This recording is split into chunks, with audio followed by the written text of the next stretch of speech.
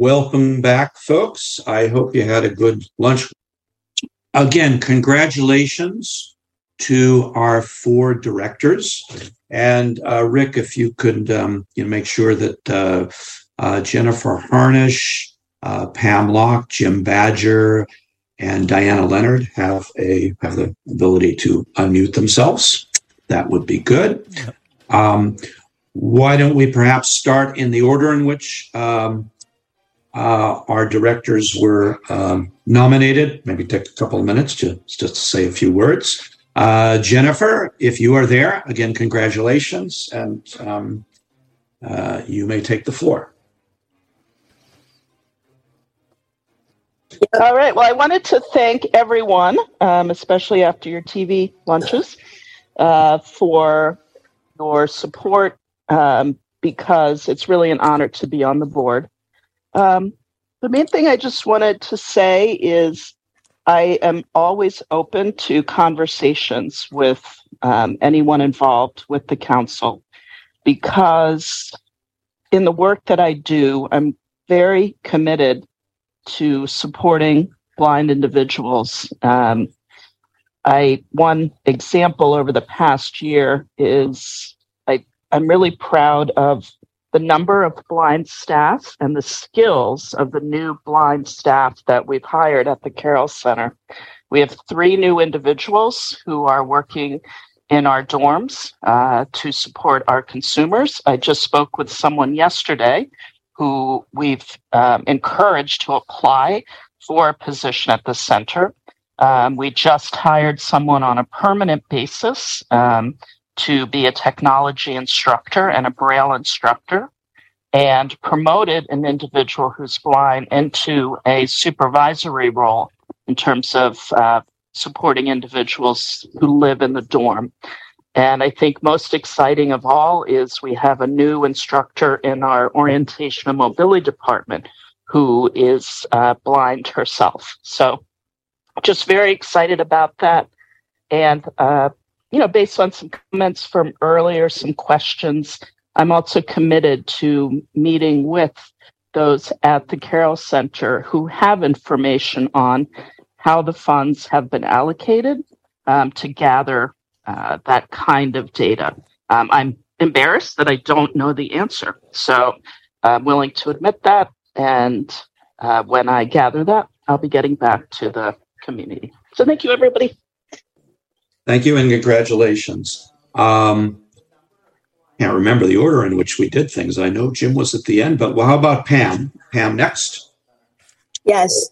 Thank you very much, everybody, for voting and believing in me for another year as a board member. I have really enjoyed the last year. I have learned a lot since it was my first year as a board member. And I also love being able to do whatever I can to improve the lives of blind people in Massachusetts. Some of you know my current role is committee chair for membership. So you've probably seen some of the emails I've sent out and will continue to send out. I have a wonderful committee of members, and our biggest, I think, thrust this year is to get the word out to more people in the community about BSCB, and also to work on increasing our diversity in BSCB. So that'll be something that if there are people out there that are interested in issues that regarding diversity, please let me know. The person who represents diversity with ACB is Mary Horoyan. So I'm sure any of us on the membership committee can listen to your comments or questions, and would love ideas if you have any for us to increase our diversity. Thank you. Thank you, Pam. And again, thank you for your service so far and the great job that you've done chairing the membership committee. It's really doing good, important things that, keep the organization healthy and moving along. Next up. Thank you. Thank you. Next up, Diana Leonard. I do not see Diana unless she's here on the phone. Diana, Okay. I don't see her either. Now, Diana might, I think I remember her saying that there were some travel issues. She might not actually be on the call with us. So, assuming Diana isn't trying to unmute herself right now or find her way on, maybe we'll go right to Jim Badger. So, Jim, again, congratulations and welcome to the board. You are our one new board member. Thank you. Thanks, David. I have to say I was really I wasn't expecting that. I was honored when Brian called me. This organization's been very important to me, and I think, as David said earlier today, we can really take pride in the fact that we were the blindness organization that really stood up during this last very difficult period of time. And I'm very, I was thinking this morning as we were listening to the new acting commissioner, I'm sure I'm not alone in noticing the difference in the tone and the honesty and the level of transparency. And it just struck me that, that wasn't a gift. We played a part, an important part in making that happen and getting us to this place. And that's really what organizations of the blind, as opposed to for the blind, are about, is that we have agency as a community, and we are not always seen and heard at the level we deserve to be, but we were seen and we were heard. And I'm definitely committed to continuing for us to make sure that our voices are not only at the table, but that what we know that we need and what we what we recognize as the needs of our community are not only heard, but that they are acted upon. And so I also want to encourage anyone who wants to reach out to me at any point. I mean, I certainly have my own perspectives about these things as somebody who works at MCB and as somebody who's received services from MCB, but it's just my perspective, and it's important that all our voices are heard. But thank you very much, and I'm honored to be able to serve on the board. Thank you, Jim. And we welcome you to the board. And I'm excited about having you on the board because of the perspective that you just mentioned that you will be bringing. It's a perspective we have not had, in a little while, and that is the perspective of somebody who is, an MCB staff member, but who has also received services. So you're seeing it from both sides. So welcome to the board. Again, I think Diana just may not have been able to be on the call. I knew she had another engagement, but if she does show up, we'll, at some point, Rick, you can let me know and we'll break in and Diana can say a few words. Certainly. Yeah. So again, once again, thank you and congratulations to our new directors. And we'll see you all on our next call, which is on June 10th or 11th or something like that. I can't remember when. June 11th. June 11th. Thank you. And Jim, you're going to be put on the board list, so you will be privy to all our wonderful, fantastic conversations, and you'll be able to contribute. Obviously, you'll also be put on the announce list, so you can put announcements directly out to the membership if you have something that you feel should be posted. So I'm going to invite Brian back because now it's time to actually debate the resolutions. I don't know, Brian, how you want to proceed. One thing we talked about was just to save a little bit of time, not rereading each resolution in its entirety, because just the reading of all of that took quite a while, but maybe just rereading just the resolve clauses. So in other words, not the whereases, but the clauses. So, and Brian, I don't know if we want to do that again in Braille, or I've got it queued up here to do screen share, but it's up to you. David, because there's been some updated information about the first resolution, I think we do need to have it read. And it's the shortest one also. Okay. All right. So, Kim, are you there? Yes. Yes, I am. If you'd be I just have the text that you sent, so you need to stop me when you're to a place where you would suggest that there be a change made.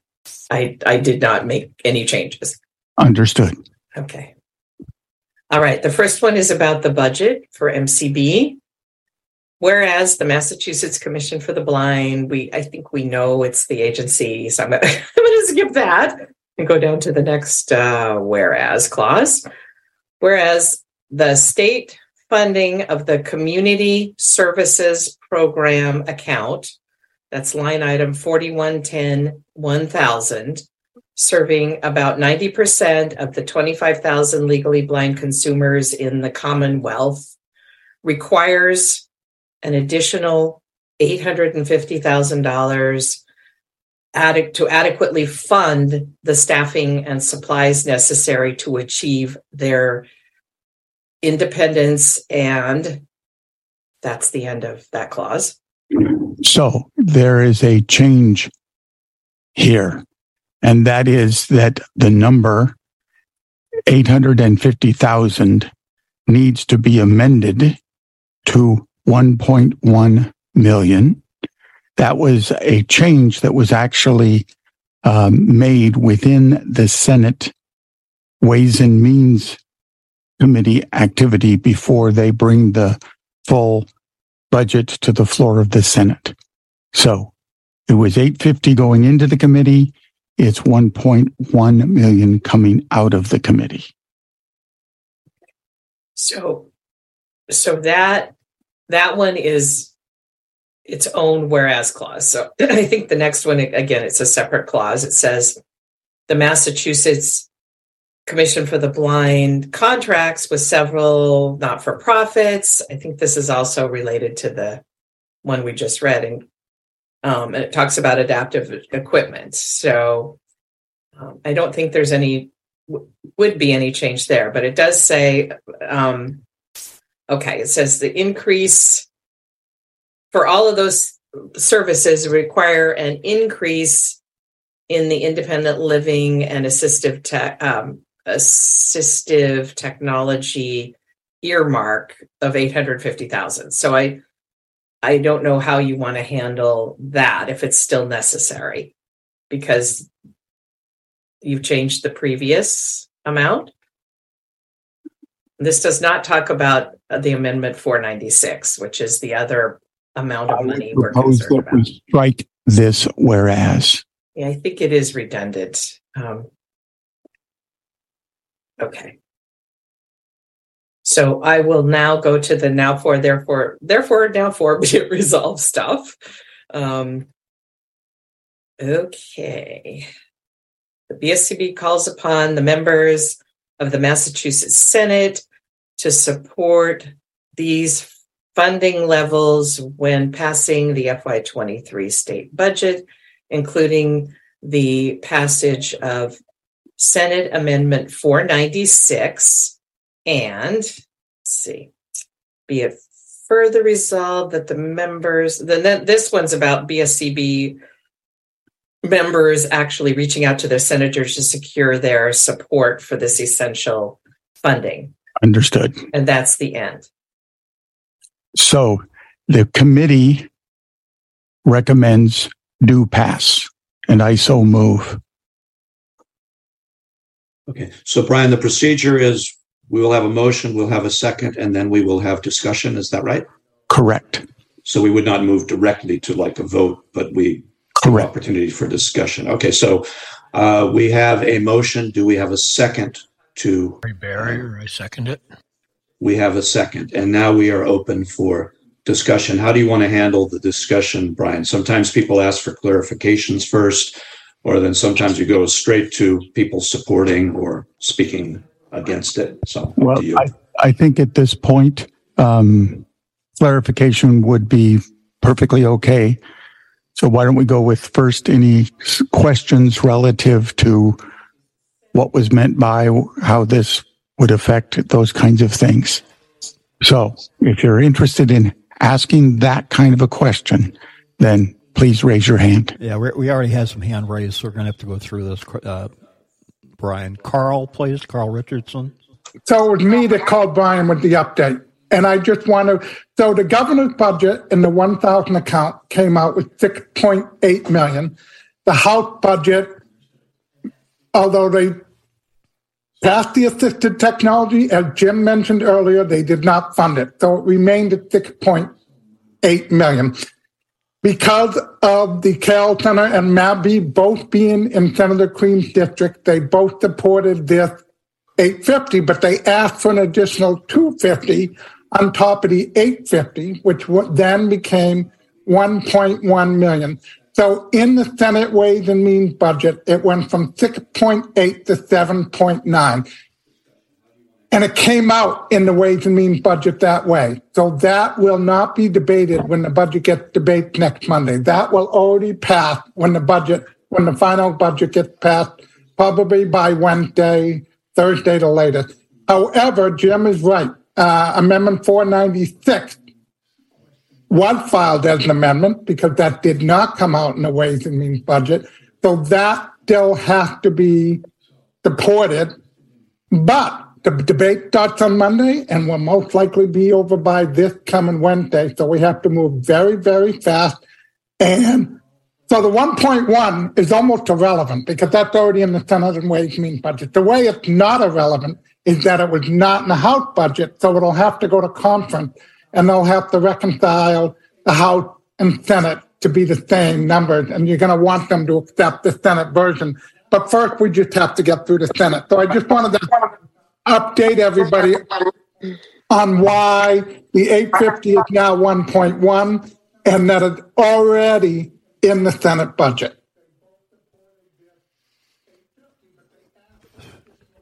Okay, Mary Horoyan, please. Okay, thank you. So I need some clarification here. The 1.1 million that we're talking about already in the Senate budget, that money is for the vendors, for Carroll Center, for Mappy?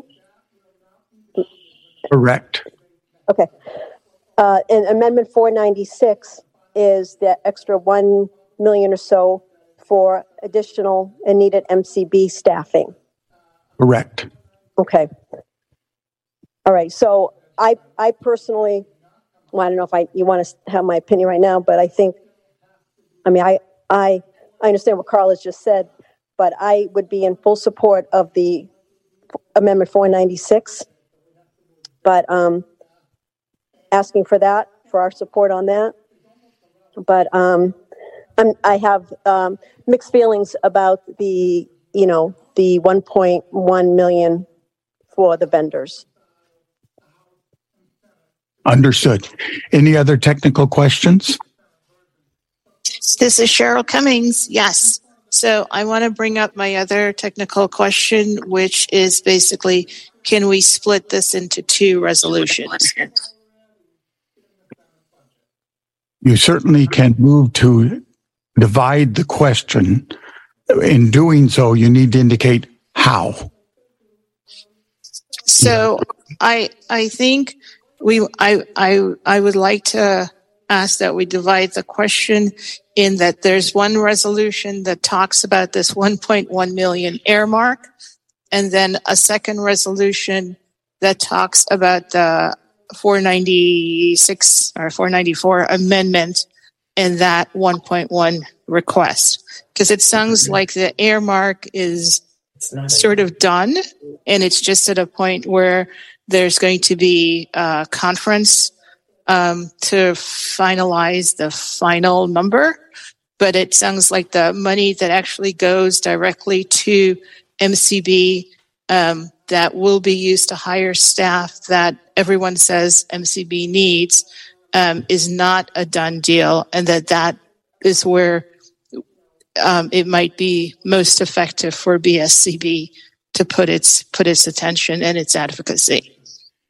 I would like to suggest, from a parliamentary approach, that you could divide the question and we'd have two different votes on two different sections of this resolution and have to send it back to the resolutions committee to make those changes.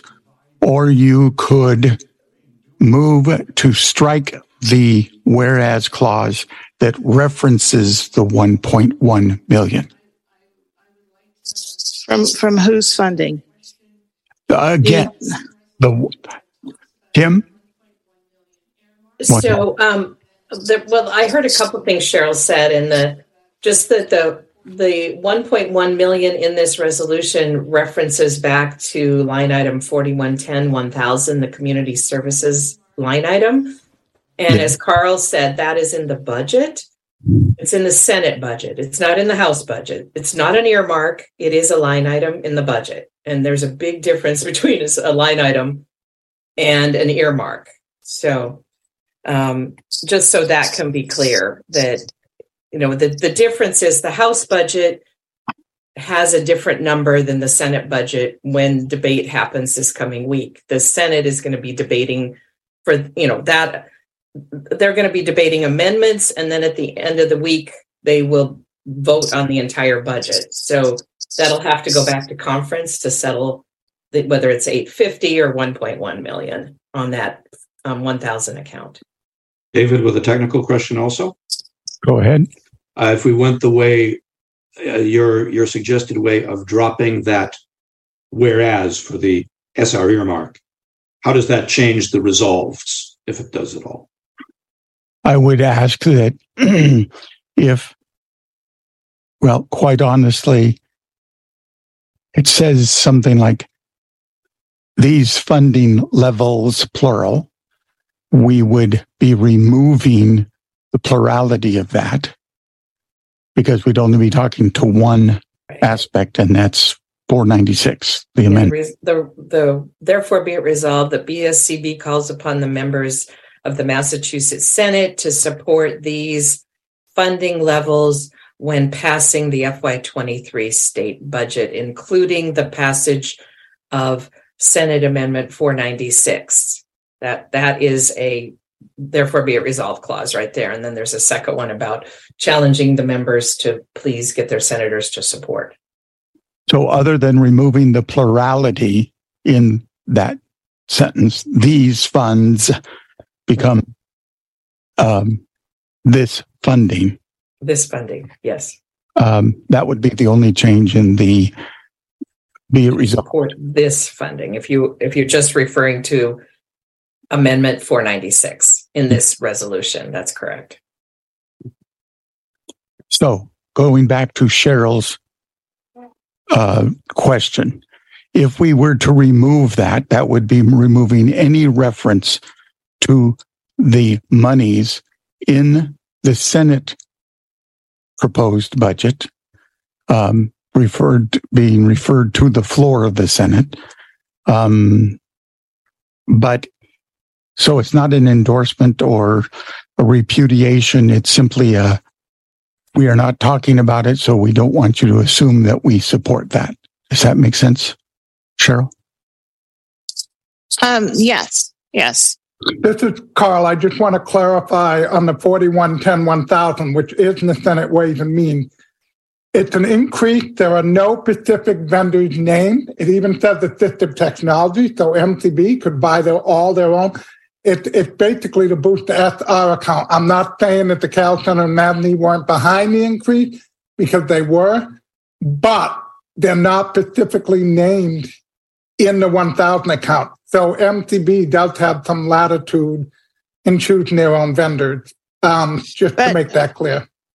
But I just want to clarify with you, Carl, because the 850, I mean, I can see them going into discussion and agreeing, that a minimum, they agree with the House that it's 850, which would then give the agency MCB 250,000 that they can then apply for assistive technology. The 850 never made it into the House account. The House account came out, the 1,000 account came out at 6.8.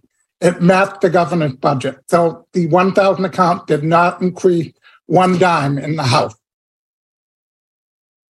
Okay, so but where's the 850 in the House The budget? Or is 850 there is no 850 in the House budget. It's a number.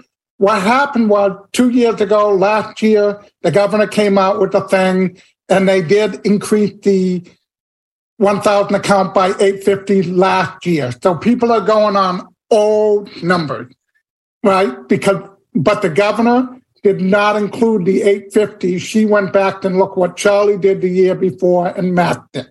Okay, didn't look at what the House and Senate passed last year. The House and Senate passed an additional 850 to the 1,000 account, but when Maura Healey released her budget in March, she did not. She just basically level funded what Charlie Baker had proposed the year before. So that's where the 850, and everybody's getting confused with the 850. No, Senator Crean took that 850 and added 250 to it, and just made it 1.1 million. Does that make sense? it does and it doesn't, because I'm concerned about the earmark thing. So are you saying it's not an earmark in the Senate budget? But it is and it isn't. It's an earmark toward certain things, such as residential programs, assistive technology, but there's no specific. It doesn't say MAVD in the Cal Center. It says residential programs, assistive technology. Now you could, how many residential programs does MCB use? But it could be used for, it says this is where the money has to go to, basically SR funding. So basically, because VR funding can't go into the 1,000 account. So this is a way of increasing SR funding, okay? And they added 1.1 million to the 1,000 account to increase the SR funding, which happens to also include assistive technology, residential programs, which MAVD and the Cal Center and others will benefit from, but it doesn't specifically name them. So is it saying that this money would go through an RFP or no, that type of, it's not saying that. It just increases the account by $1.1 million. It's going to be up to MCB how they parcel out the money. It increases the account by $1.1 million. That's all it says. Okay. To those areas. So, yeah. Yeah. So I think, I don't know how we would do this, but I think earmark whatever should come out of the resolution. And I don't know if we just want to acknowledge the 1.1 million that's been given by the Senate, but then really focus on fighting for the 496 amendment that will, if MCB receives, it would help them to increase staff levels, which is something everyone, as far as I can understand, supports. Cheryl, just to follow up the whereas clause, Brian said, we should strike that whereas clause. Right. And I wrote strike on my notes. It says contracts with several not-for-profits, including the use of adaptive technology, associated services, all which require an increase in the independent living assistive technology earmark from, so that language would come out. That at least that's what Brian recommended, and I wrote strike. So I guess. Okay. Yes. That does look to me like that was the one reference to earmark, and it would come out. Yes. So I completely agree. Okay. All right. So we have a motion on the floor to adopt the resolution, but we have a motion on the floor that hasn't been seconded yet to strike that whereas clause.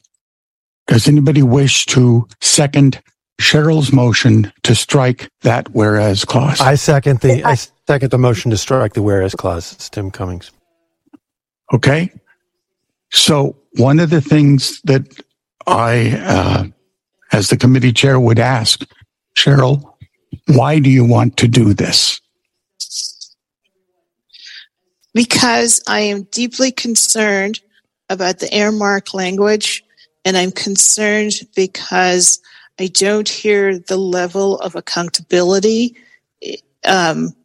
for the funding, and I'm concerned about transparency, which are things that the Bay State Council has required of MCB. And if we require it of MCB, we need to require it of the vendors. And if people recall, when I asked John if agencies that receive these earmarks have to report, he used the word could.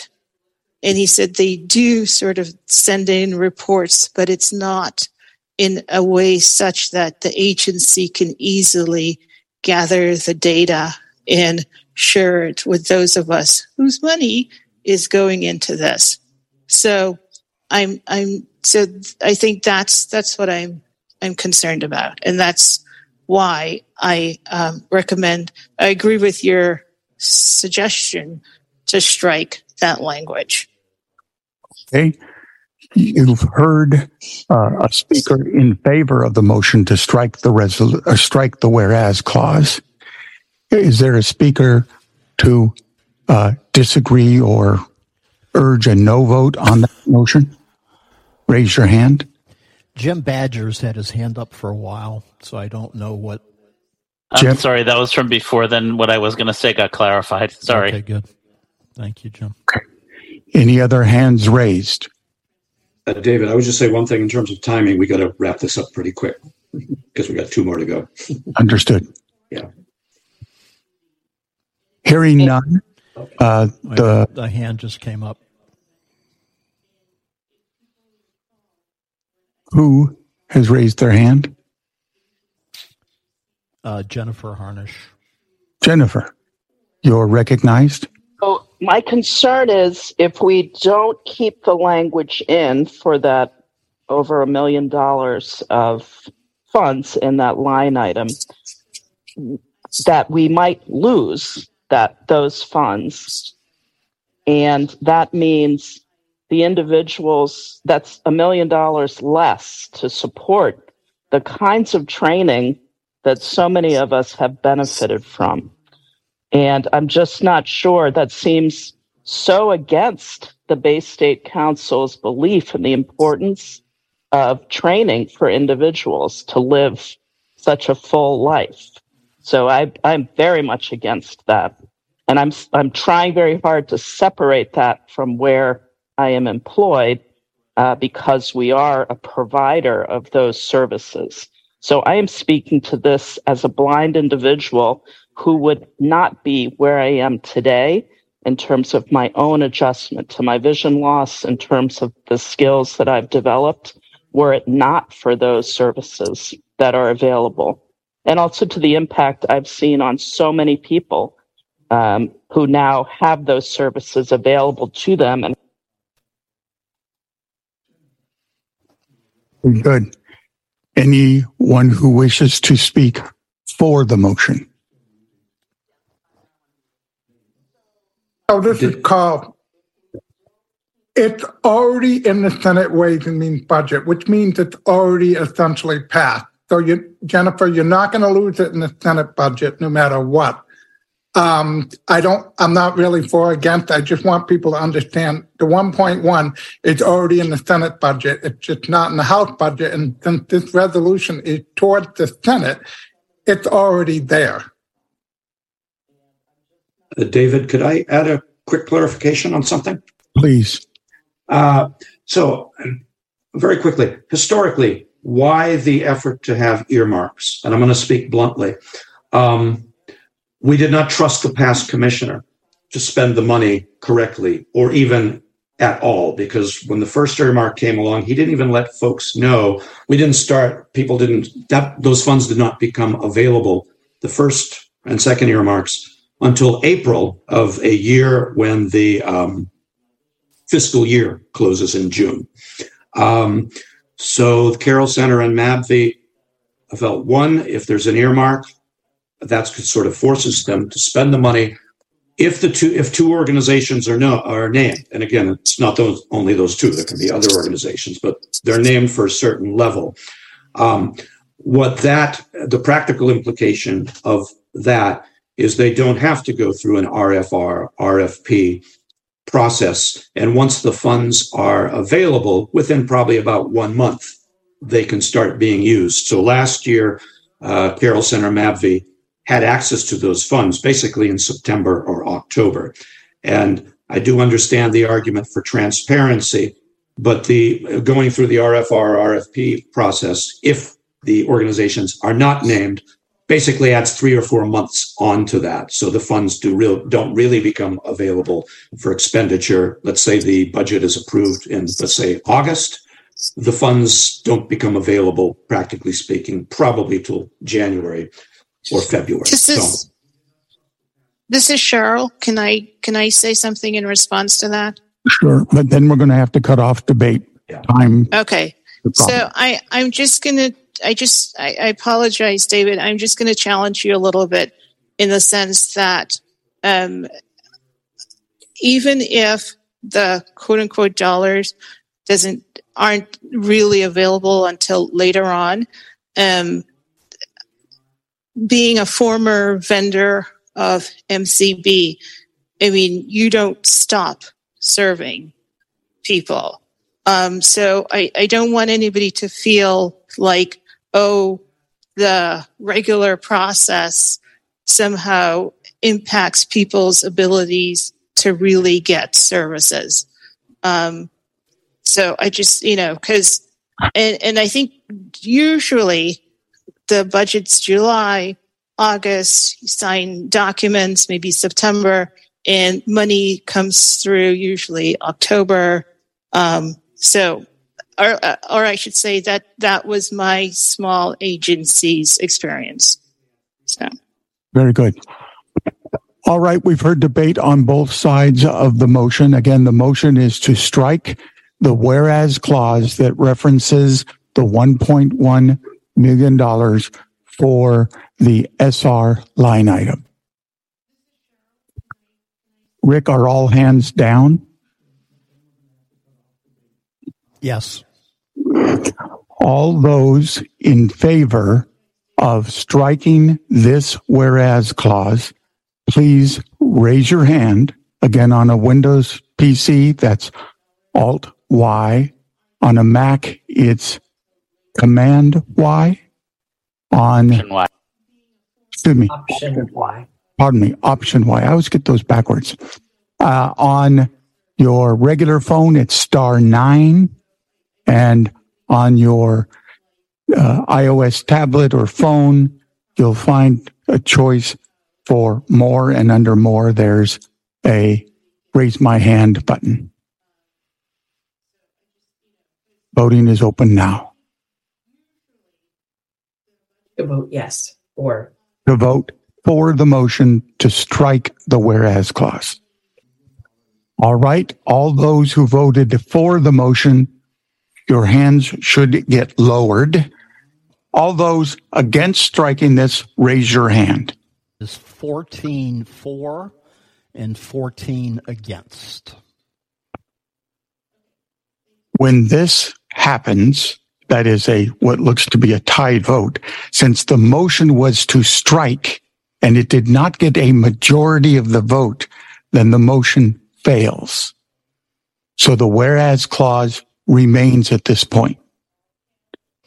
If somebody wishes to speak in favor of the motion to adopt the resolution, indicate by raising your hand if you want to speak to this. Please speak about things that haven't already been spoken. Okay, Cindy Wentz has her hand up. Cindy, you're recognized. Okay. Well, I do want to just kind of second what Cheryl said, and also say that as a former state employee, I think there might be options other than having to issue an RFR or having an earmark. There might be a middle ground. Very good.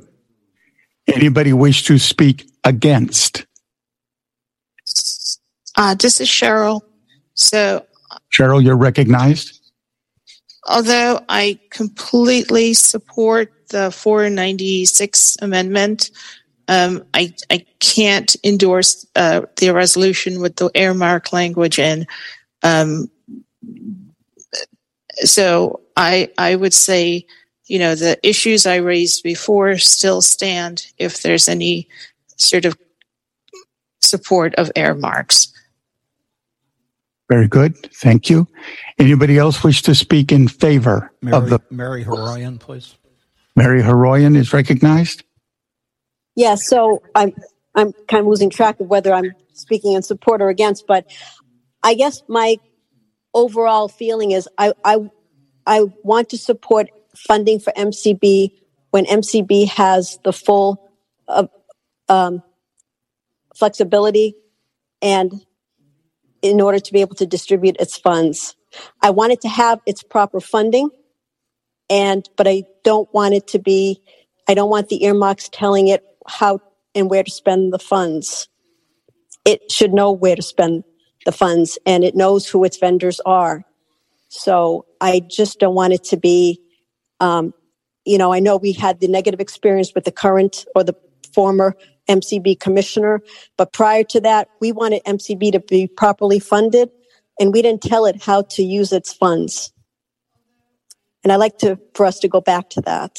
So, again, would you encourage people to vote for or against the resolution as originally submitted? If this resolution is telling MCB that it needs to distribute funds to particular vendors, then I would have trouble supporting it, even though I do support Amendment 496. I'll take that as a no side of the debate. That gives us an uneven number on both. So is there anybody who wishes to speak in favor of the adoption of the resolution? Deanne Elliott, please. Deanne, you're recognized. Hi, this is Deanne.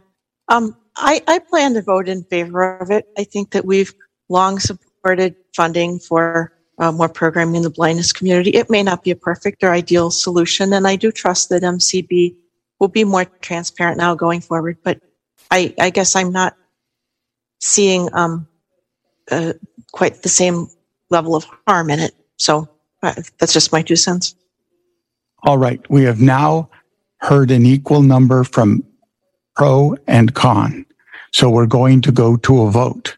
All those in favor of adopting Resolution 2023-01, dealing with MCB funding, raise your hand. Anybody who wants to vote no on passage of this resolution, indicate by doing your hand up. It is 28 for, 8 against. Very good. So the motion to adopt this resolution has passed. We now move on to the next resolution. This is Kim. Yes, Kim.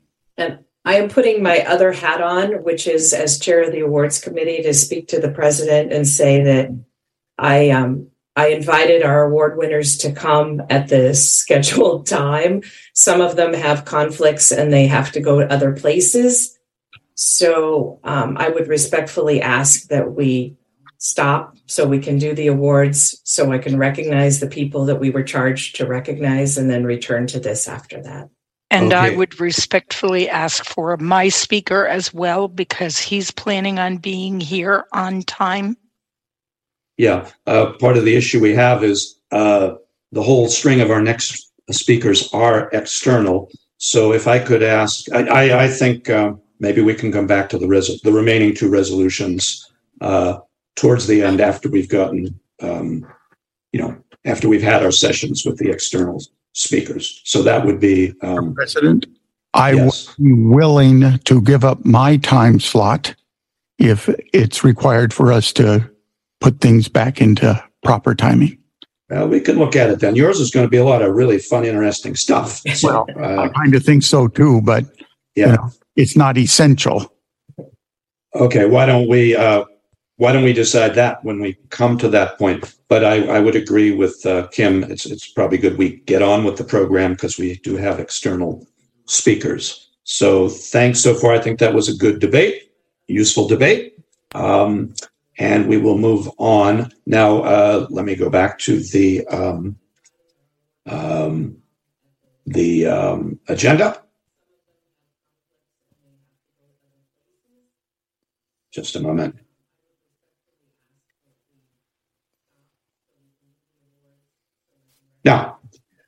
We do have one external speaker, if it's okay, if this person could speak first, Kim, and that is Rachel Schroeder, who is the ACB board liaison. Is that okay, Kim? Can the others? One of my award recipients has a timeline to go to the airport, so I told her I would put her first, and then she can depart. So if Rachel's amiable, I would really like to have us be able to publicly recognize this award recipient. Okay. Rachel, would you be okay going a little bit after our award ceremony? Yeah, I can do that. I have a little bit of time constraints too, but I don't think that should interfere with it. Thank you. Okay. Thank you. Thank you for your flexibility there. So again, we'll now move to the awards ceremony. Again, thanks to Kim. Thank you, Kim, to you and your committee for all the work you've done. And I know from the board side, we needed to approve, and we were just very, very impressed with your selections. And I think we all will be after you reveal them. So go ahead, Kim. Thank you, David, for that consideration. And I want to recognize and thank Pam Locke and Jerry Barrier, who are the other members of the BSCB Awards Committee. So our first award recipient is a special recognition.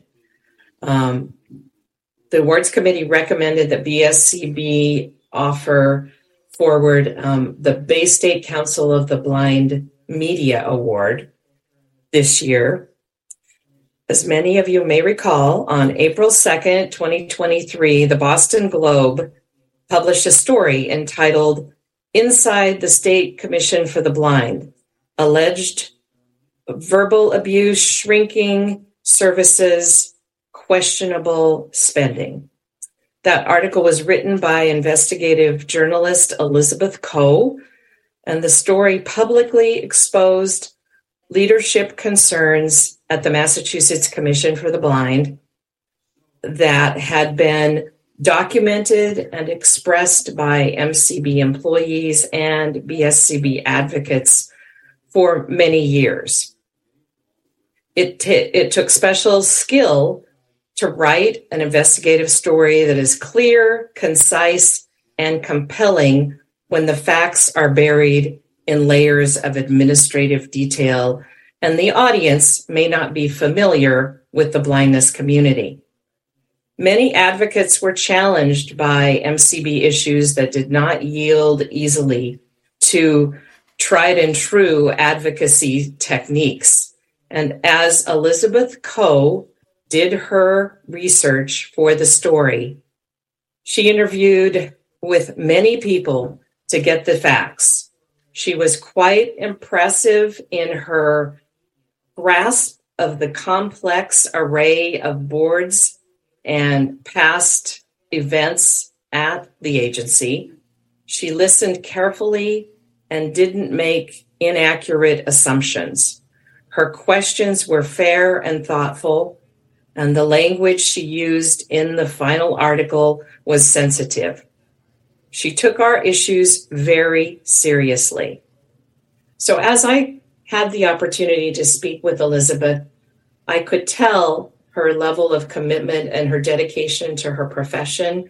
And what I said to her was that she helped us take the lid off a problem that had been festering for many years, and she brought public scrutiny to our issue. She heard our voice, and she reflected our voice on the front page of the Boston Globe. You can't get much better than that. And so it's my pleasure today to recognize Elizabeth Coe with the Bay State Council of the Blind Media Award. Congratulations, Elizabeth. She is here, and I hope she'll be able to say a few words. Hi, Kim. Hi, everybody. Thanks so much for this award, and many thanks to you and to the Bay State Council of the Blind. I'm incredibly touched by this very kind gesture. I will be brief because I want to be mindful of everyone's time.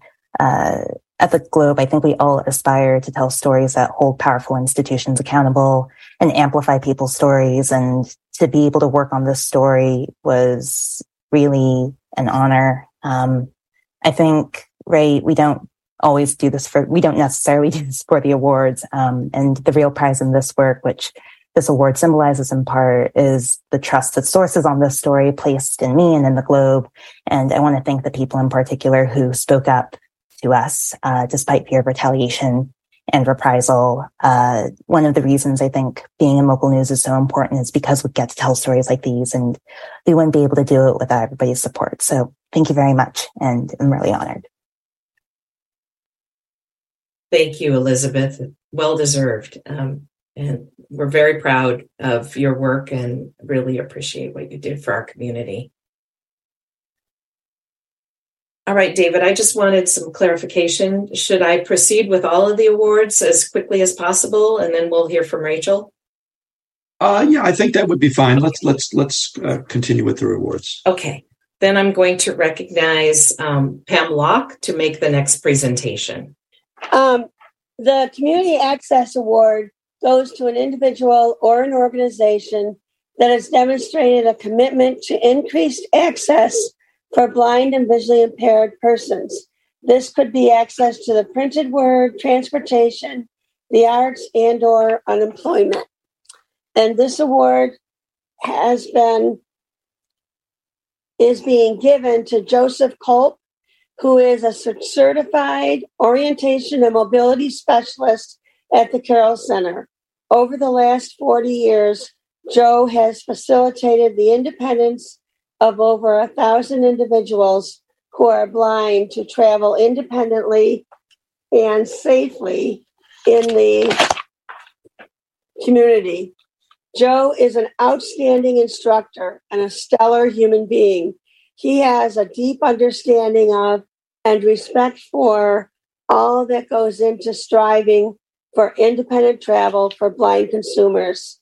He knows how to listen to the needs and hopes of his students and to translate that information into training that gets to the heart of those needs and hopes. With great humility, integrity, and even some humor, Joe exhibits non-judgmental respect in his work. Thank you, Joe, for your contribution to the blind community. Well, thank you, Pam. Thank you, Kim. I'm very, very grateful to the Bay State Council's leadership team and all of you for this special recognition. It was a real surprise to me when I found out earlier this week. And I have to say, it touches a special place inside me because it comes from you all. You know, my colleagues. I see a couple of my students on the call here, or just people I know, friends of mine in the community. It was really, really my privilege to work with you, be trusted by you, perhaps walk with you through some of your travel difficulties. But most of all, I really want to thank you for sharing yourselves and your gifts with me, you know, for enriching my life, for showing me how to face into my own fears, for opening me up to take on, you know, my own unfamiliar areas. Remember those? And even challenging me to become a better instructor and a better person. And for that, I can never repay you. I really can't. But I just want to wish you all the best. And perhaps we'll get a chance to cross paths sometime in the future. So I'll look forward to that. But until then, Godspeed to all of you on your road ahead. Thank you, Joe.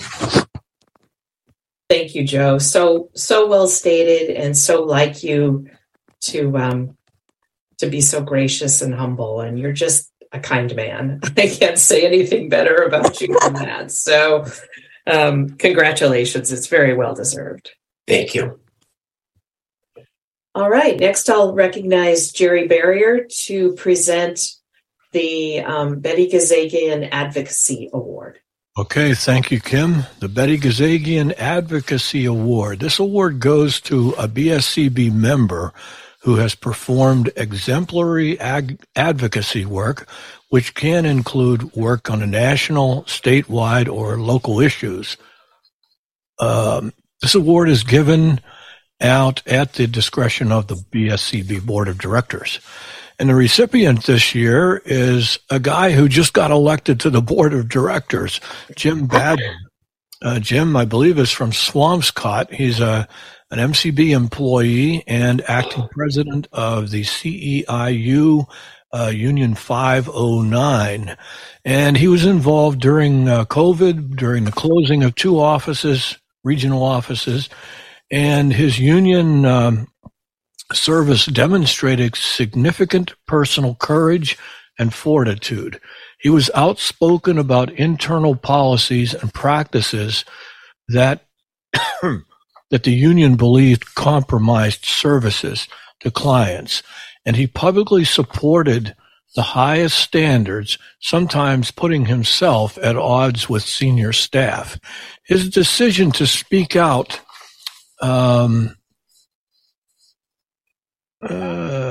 at the Statutory Advisory Board meeting as union leader helped to educate consumers about conditions that were negatively impacting staff and, by extension, consumers. Jim's long association with MCB as a consumer and as an employee allows him to speak from a perspective not shared by many. As an officer with his union and in his role as a rehabilitation teacher at MCB, he has always focused on the needs of the consumers the agency serves. He was one of the organizers of an unprecedented no confidence vote against the commissioner and helped to put together a coalition of staff and consumer advocates, resulting in the resignation of the commissioner on April 7th. Jim, congratulations both for this award and also for being elected to the board, and best wishes to you. Thank you. Well, thank you. I'm very honored to be in this great group of people, BSCB, but also the other winners of awards today. In many ways, I was in the right place at the right time when the office closures happened. I was a union officer, and I was a member of the community. So I can't take credit for that. I guess what I will take credit for is recognizing that I was in the right place at the right time, and that the most important thing was for us to reach out and create an alliance between the people who provide the services at MCB, some of whom are also blind, some of whom are not, and the community and members and leaders in the community. And the people who stood up, who were coworkers of mine, many of whom are not blind, many of whom could have gone through the rest of their lives and not spoken up, or chosen to do a different kind of job and decided this is just too much for me. Between them and the people, the members of the community who spent, we spent nights, mornings, weekends. It's amazing the amount of work that people put in, a lot of times feeling like we were voices crying in the wilderness.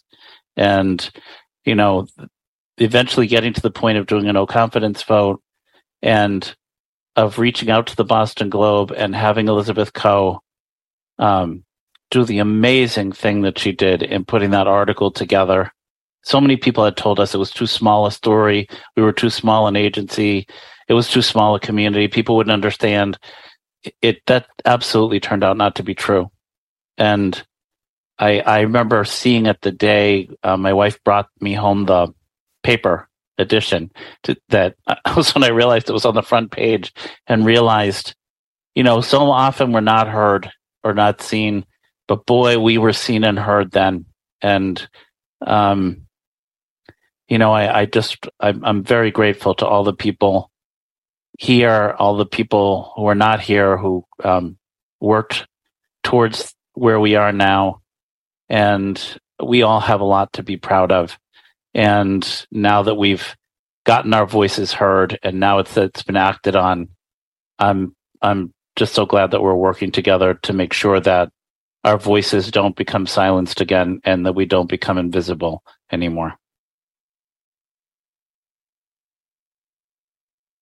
Thank you, Jim, and congratulations. All right, finally, the last award is one of our most important in Bay State Council. It is the Outstanding Service Award. And this award is given to an individual or an organization that provides products or services of particular value to blind persons. This award may be presented annually. The appropriate candidate is usually a company or individual who provides a tangible product or service or makes a real difference in what they do for people who are blind or have low vision. This year's individual is the founder and president of a major international blindness and braille software translation firm. He is a mathematician by education and schooling, Boston College, degree in mathematics, and Northeastern University master's degree in mathematics, and has designed software for most of his working life. He worked at MITRE Corporation before helping to found a company called Duxbury Systems here in Massachusetts. Under Joe Sullivan's leadership since 1975, Duxbury Systems has produced the world's leading software for producing and translating Braille, the Duxbury Braille Translator. From one language, English, to over 190 different language versions of the Duxbury Braille Translator, Joe Sullivan and Duxbury Systems have grown to meet the world's need for Braille translation and is used in most Braille producing nations around the globe. Duxbury is used inside most computer operating systems, inside Braille note takers, and even with screen readers, as well as other software and hardware products around the world. Duxbury and the DBT translator imports many document formats, translates into Braille, and sends the Braille to your Braille embosser or your Braille device. DBT produces mathematics and scientific text for many languages. The Duxbury software is fully accessible for someone who is blind and is in tune with the latest advances in operating systems and applications. Present affiliations for Joe include his membership on the Unified English Braille Code Maintenance Committee of the International Council on English Braille, the Braille Authority of North America Committee. His publications include Braille translation and the uses in computers in aiding the blind. That was a leading paper that he wrote internationally. He's received much recognition, including the Golden Keys Award from the National Association to Promote the Use of Braille, the Winston Gordon Award from the Canadian National Institute for the Blind, the Miguel Medal from the American Foundation for the Blind, and the Braille Excellence Award from South Africa, and the Excellence Award from the Braille Authority of North America. Joe was named as one of President Obama's champions of change for STEM equality for Americans with disabilities in a White House ceremony in 2012. Joe has been recognized for many things, but I would just have to say he is a man who is quiet, tends to work behind the scenes. Many people don't know he's there, but he's constantly working in the Braille field and has brought accessibility to Braille translation and production all over the globe and done it in his quiet, humble style. Joe is married to Jen, and together they have 7 children, 3 of whom work now at Duxbury Systems. He has 14 grandchildren and 1 great-grandchild. Joe is semi-retired, but I don't think he'll ever stop doing the work that's been his life's passion, creating software and making Braille accessible for blind people all over the world. Joe, congratulations on your lifelong achievement. We owe you tremendously for the role you've played in making Braille literacy a reality around the globe. And if you'd like to say a few words. Thank you so much, Kim, for those very kind words. And honestly, I am, as I said to you when you mentioned this coming up, flabbergasted that at my age, still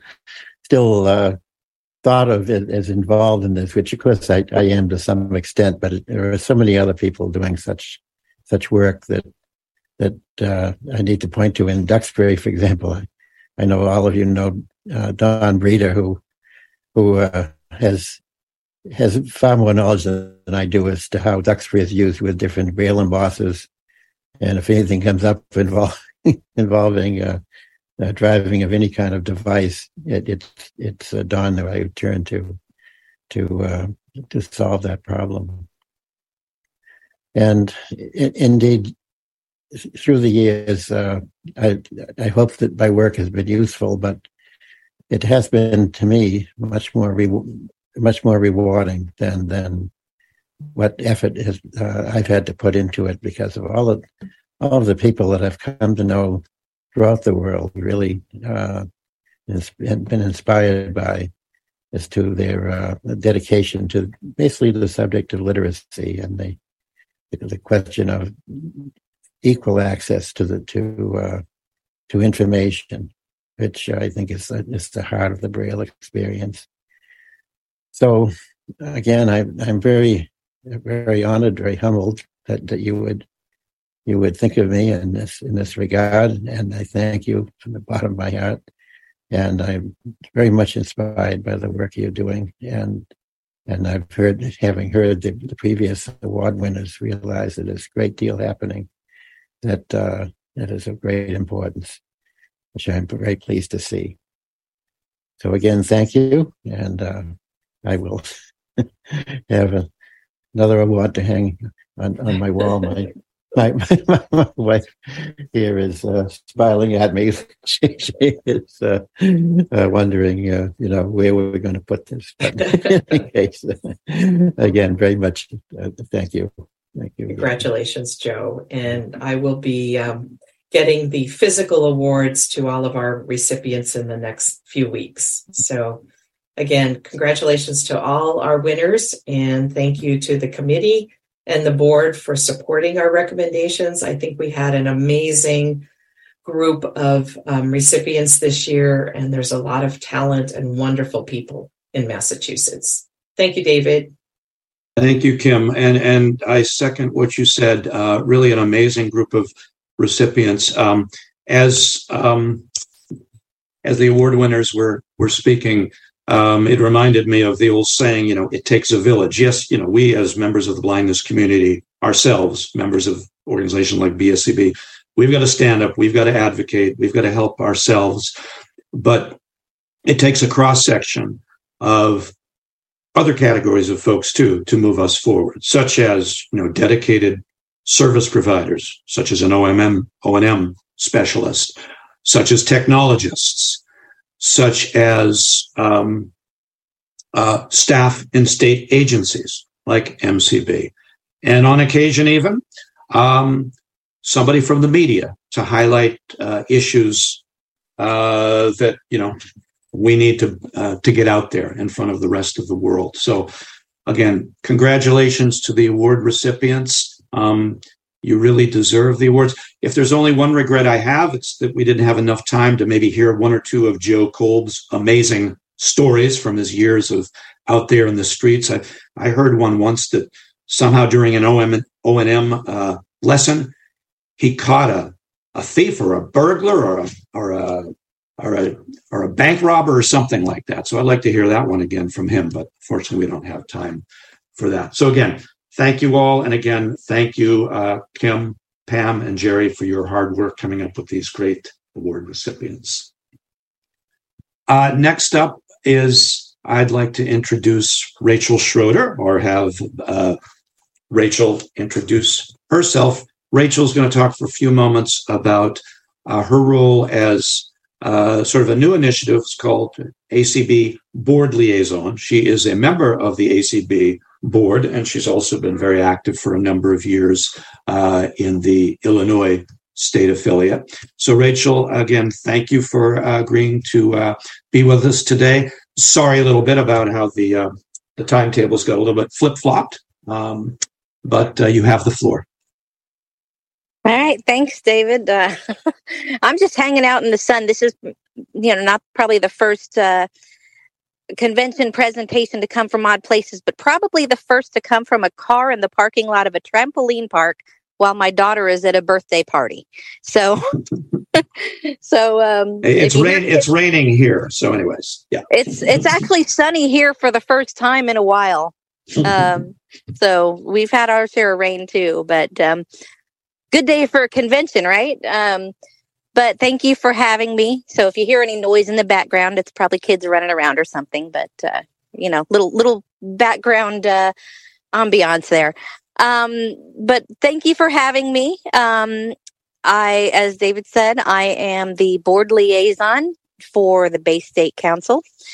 And basically, I was elected to the board. I was honored to be elected to the board this past year for the first term after terming out as president of Illinois Council of the Blind. So I'm kind of having fun in my new role. I've been on national committees before, but my first time serving on the ACB board. So part of that role, of course, is what David had said about having board liaisons for all of the affiliates. And basically what that means is those of us who are on the board, we are responsible for communicating with our affiliates. Each of us has about 6 affiliates to communicate anything that we need to communicate back from national, and also to be that communication from you all to ACB National. If there's any concerns or issues, I try to stay in touch with what's going on as best I can with each of those affiliates and try to assist wherever I can to bring some national perspective to any questions you might have. I had one affiliate that I've been working with on some resolutions, for example, and I just try to check in every so often to make sure that if there's anything that I can do, be of service to Bay State or any of the other affiliates, that I can do that. I have an email that I am happy to share with all of you in case there's anything that I can do for you all if you have questions. I look forward to also meeting many of you at the convention in Schaumburg this year. Really excited to have the convention. It's kind of like 2020 was dress rehearsal. We thought we were going to have it, and next thing we know, COVID hit, so we put the brakes on it. But it's all full steam ahead this year, and we're really looking forward to having the convention in 2023 that we were not able to have in 2020. So really looking forward to having all of you here in Schaumburg as well. But I'm happy to give an email out well, David has my email. That might be the better option. He has my email, and David, please feel free to share that to anyone that would like it, or share it on the list. Sure, If I will. Yep. there's anything, anybody's certainly welcome to get in touch. Are there any questions for me? I don't know if I covered everything that you were looking for, but I just wanted all of you to know that I'm out here. I'm here to serve Bay State Council in any way I can, and happy to do so. Rick, we could take one question because, again, we're time challenged. Mary, give Rachel a hard time, please. Oh, come on, Rick. I used to like you. Mary Orion, please. Oh, hi, Mary. Hi, Rachel. Thanks, Rick. No, Rachel. Well, thank you for being here today. And I just a general question, wondering if I tune into the board meetings, they're really interesting to listen to, and we're just wondering if anybody ever had a question that they wanted to be elevated to the board. Could they send that along to you, and that would be something you could share with the board, or how that might work? I think how that would probably work is that if you have a question that you want to get to that level, I would certainly take that and present that prior to the agenda to see if it's something that the president would be up for throwing on the agenda. Sometimes questions might have a little more they need to go to before they go to the board sometimes, but I am always happy to take any questions or concerns to the leadership of ACB. Mm-hmm. Okay, thank you. You're very welcome. So next up, I have the honor to introduce our next session, which is on telehealth. And our main speaker is going to be Clark Rashful, who is the head of advocacy for ACB National.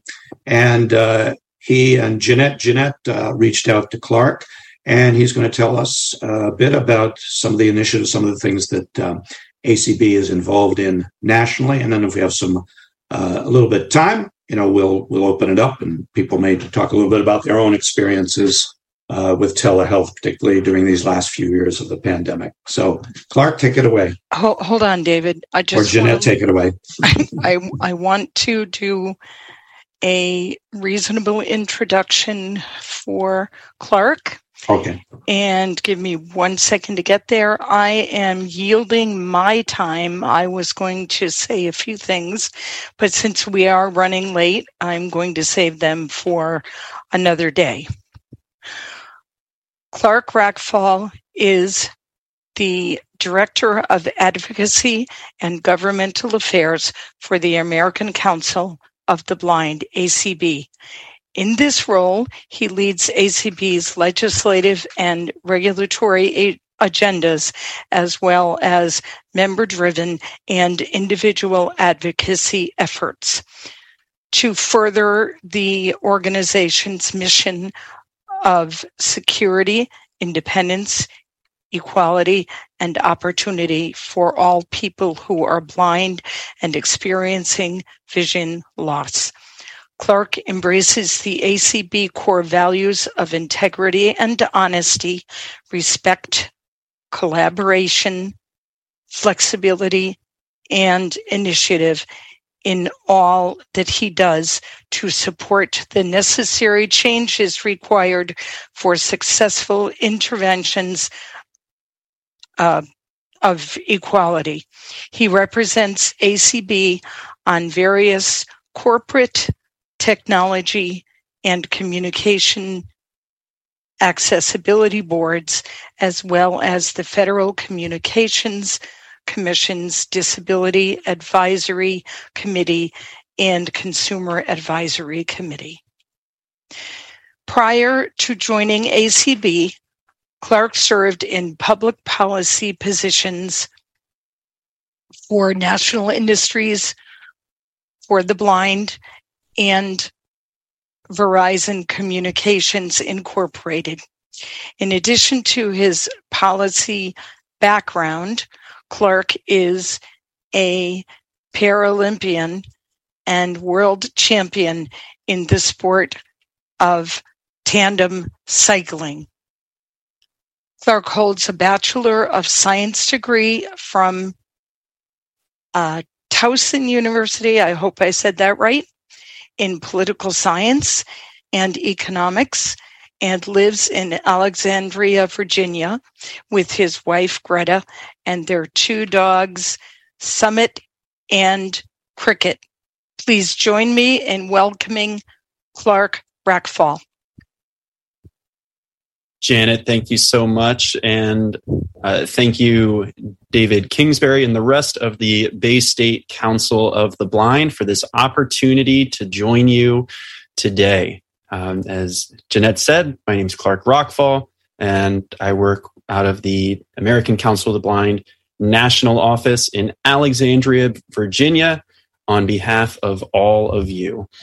I was intending on following Kim Charleston's lead and having my video on, but my computer's telling me that my bandwidth is low. So hopefully this is crystal clear audio, and I'll keep my video off here today. So I'm excited to talk with you all about advocacy and accessibility in telehealth.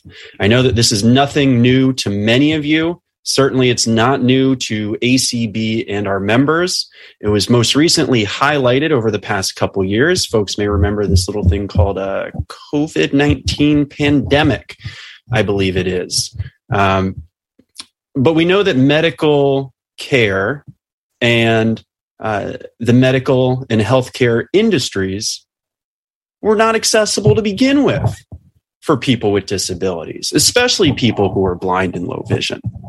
But certainly during the COVID-19 pandemic, this was highlighted, especially when it came to in-person doctor's visits. Transportation's always been a barrier there.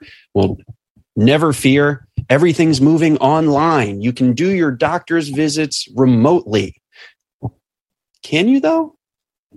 Once you get past the screen to schedule an appointment, and as long as the video user interface is accessible, and hopefully you're able to read or use your assistive technology to decipher your physician's notes following the meeting. Well, these are all areas where the American Council of the Blind is working to make telemedicine more accessible.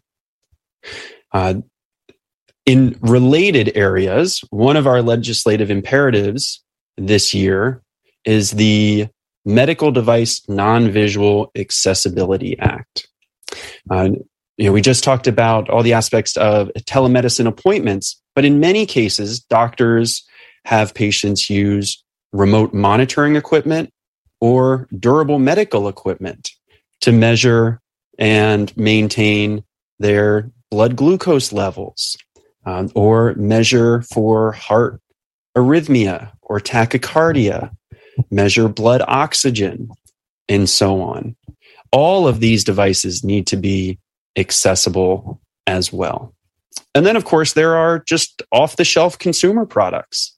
I know that I believe I saw Brian Charleston's name on here, a loyal member of the ACB Information Access Committee, and certainly no stranger to all of the off-the-shelf products that consumers use to remotely monitor their health. So those are really the three main areas, right? The actual doctor's appointments, the medical products that we use to monitor, manage, and report back to our doctors, and then off-the-shelf products that we use in our daily lives to have independent and private control of our health. In this regard, I'll circle back to the Medical Device Non-Visual Accessibility Act. This legislation would require the Food and Drug Administration to account for accessibility when certifying new devices. Now, I mentioned several types of devices before, but the list goes on and on for devices that doctors can prescribe that are covered are certified by the Food and Drug Administration, and even covered by Medicare and Medicaid services, or CMS. These devices must be accessible to people who are blind and low vision. And the Medical Device Non-Visual Accessibility Act would make that happen, on an appropriate timeline and with comment periods and rulemakings, just as all other items proceed through government. But once that's done, we would all have the peace of mind by knowing that when we use a continuous glucose monitor or a pulse oximeter, or our doctor has us wear for 21 days a heart monitor, that it's something that we will be able to use independently and not need to ask our family members, our neighbors, or strangers for assistance. This bill has been reintroduced in the House of Representatives this year by Representative Schakowsky. We just had Rachel Schrader, and Representative Schakowsky is from the great state of Illinois. Also take this opportunity, like Rachel, to plug that the ACB conference and convention will be held in Illinois this year. And registration is now open, and the hotel room block will close on June 8th. So be sure to check out acbconvention.org to register and to be sure to get your room in the room block before that price expires. This bill that Representative Schakowsky introduced is bill number HR 1328. And I'll add that it's a bipartisan piece of legislation. At last count, there were 40 Democrats and 4 Republican co-sponsors. Most notably, both of the bipartisan co-chairs of the Disabilities Caucus in the House of Representatives, Representative Dingell, a Democrat from Michigan, and Representative Fitzpatrick, a Republican from Pennsylvania, have both co-sponsored HR 1328. And that's a great sign and something that we can use to continue to seek additional co-sponsors from the bipartisan Disabilities Caucus, especially Republican co-sponsors. Back to actual telemedicine appointments. So there's a couple of things that ACB is doing in this regard. First, I hope that folks heard during the DC Leadership Conference about the Dear Provider letter that ACB has drafted with the assistance of legal counsel and has made available on the ACB website. It's available, I believe, on the webpage for the Get Up and Get Moving Committee, as well as on the webpage for the DC Leadership Conference. This Dear Provider letter is something that all of you in the Bay State Council, as well as everyone listening on Zoom and over the ACB Media Network, can use in your own advocacy, whether that's statewide advocacy on behalf of your affiliate, or if you need to do some personal advocacy on behalf of yourself or others because you're having trouble communicating to your caregivers, doctors, or their staff on what is required by law, what they need to do to ensure effective communication with you, what they need to do to provide auxiliary aids and services so that you can have the same access along with the same privacy in your telemedicine and really all medical appointments. So that's one item. Another item related specifically to telemedicine is that the federal government right now is doing a lot of work around digital accessibility. And this ties to several others of our legislative imperatives, including the Websites and Software Applications Accessibility Act. But there are some things that government can do that does not require legislation, including completing rulemakings for website and application accessibility under Titles 2, state and local governments, and Title 3, places of public accommodation, within the Americans with Disabilities Act, or the ADA. In addition to these Title 2 and 3 rulemakings, various other government agencies are updating and modernizing their regulations under Section 504 of the Rehabilitation Act. And Section 504 of the Rehabilitation Act goes much broader than the ADA to pull in any sort of businesses or entities that are receiving funding from the federal government, which many medical providers, insurance companies, and hospitals do receive federal funding. The Department of Health and Human Services will be updating their Section 504 regulations, and we will be strongly urging them to include the accessibility of websites, applications, online portals for medical providers, because we want all of our members and the broader community to be able to schedule appointments, communicate with our doctors and physicians, and have access to all of the necessary information. And again, at the same levels of independence, the same level of privacy as all other patients. One last item that I'll add here is that folks in Massachusetts may be familiar with a little known piece of legislation called the 21st Century Communications and Video Accessibility Act of 2010, also known as the CVAA. This legislation was championed and sponsored by, I believe then, Representative Ed Markey, now Senator Ed Markey, Democrat from Massachusetts. And this bill, especially within ACB, is best known for the requirements around audio description. But there is much, much more to this legislation, including the term of advanced communications services. Now, this is an interesting one because advanced communication services covers and requires the accessibility of two-way text communications, two-way audio communications, and interoperable video conferencing. Now, the FCC has completed rulemakings for text and audio communications, but even though interoperable video conferencing is covered, they have not completed a rulemaking to say exactly what that means. However, on Wednesday, the Federal Communications Commission released a notice of proposed rulemaking to do just that. And that is very exciting.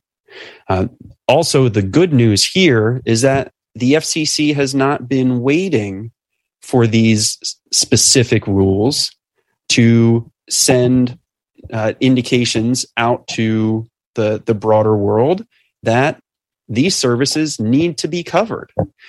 You know, a lot of times when you think about text, audio, and video communications, you think about a platform like we're on now, something like Zoom, where you have a text chat, a Q&A. You can listen or communicate purely via audio, or you can use the video components. We think about things like phone calls or FaceTime and other, video calling services. You know what else has text communication, direct messages, email, audio, and video communications? Telehealth portals.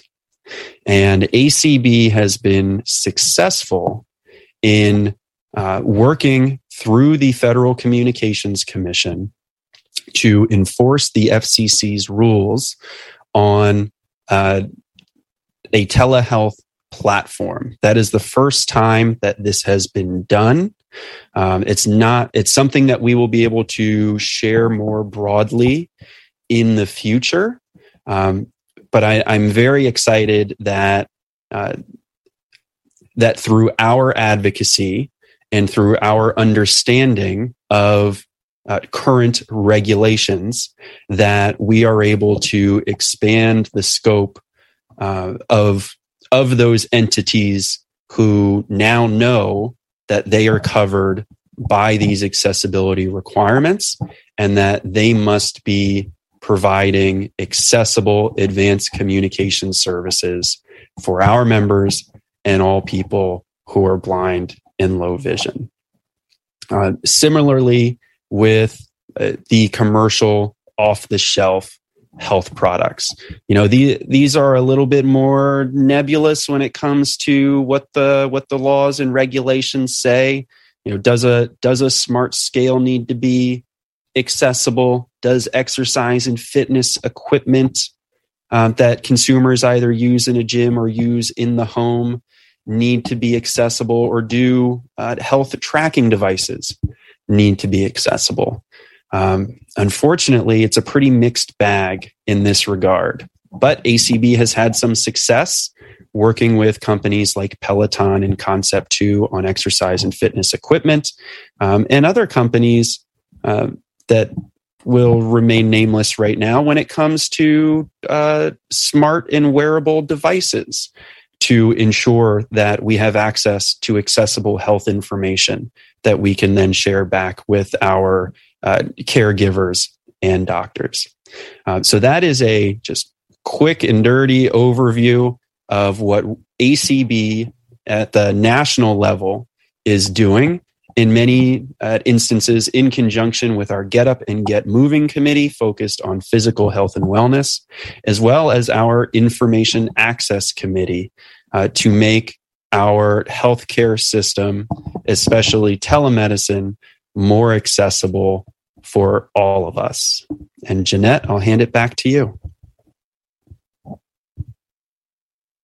Thank you for your presentation. David, do we have some time for Clark to take some questions?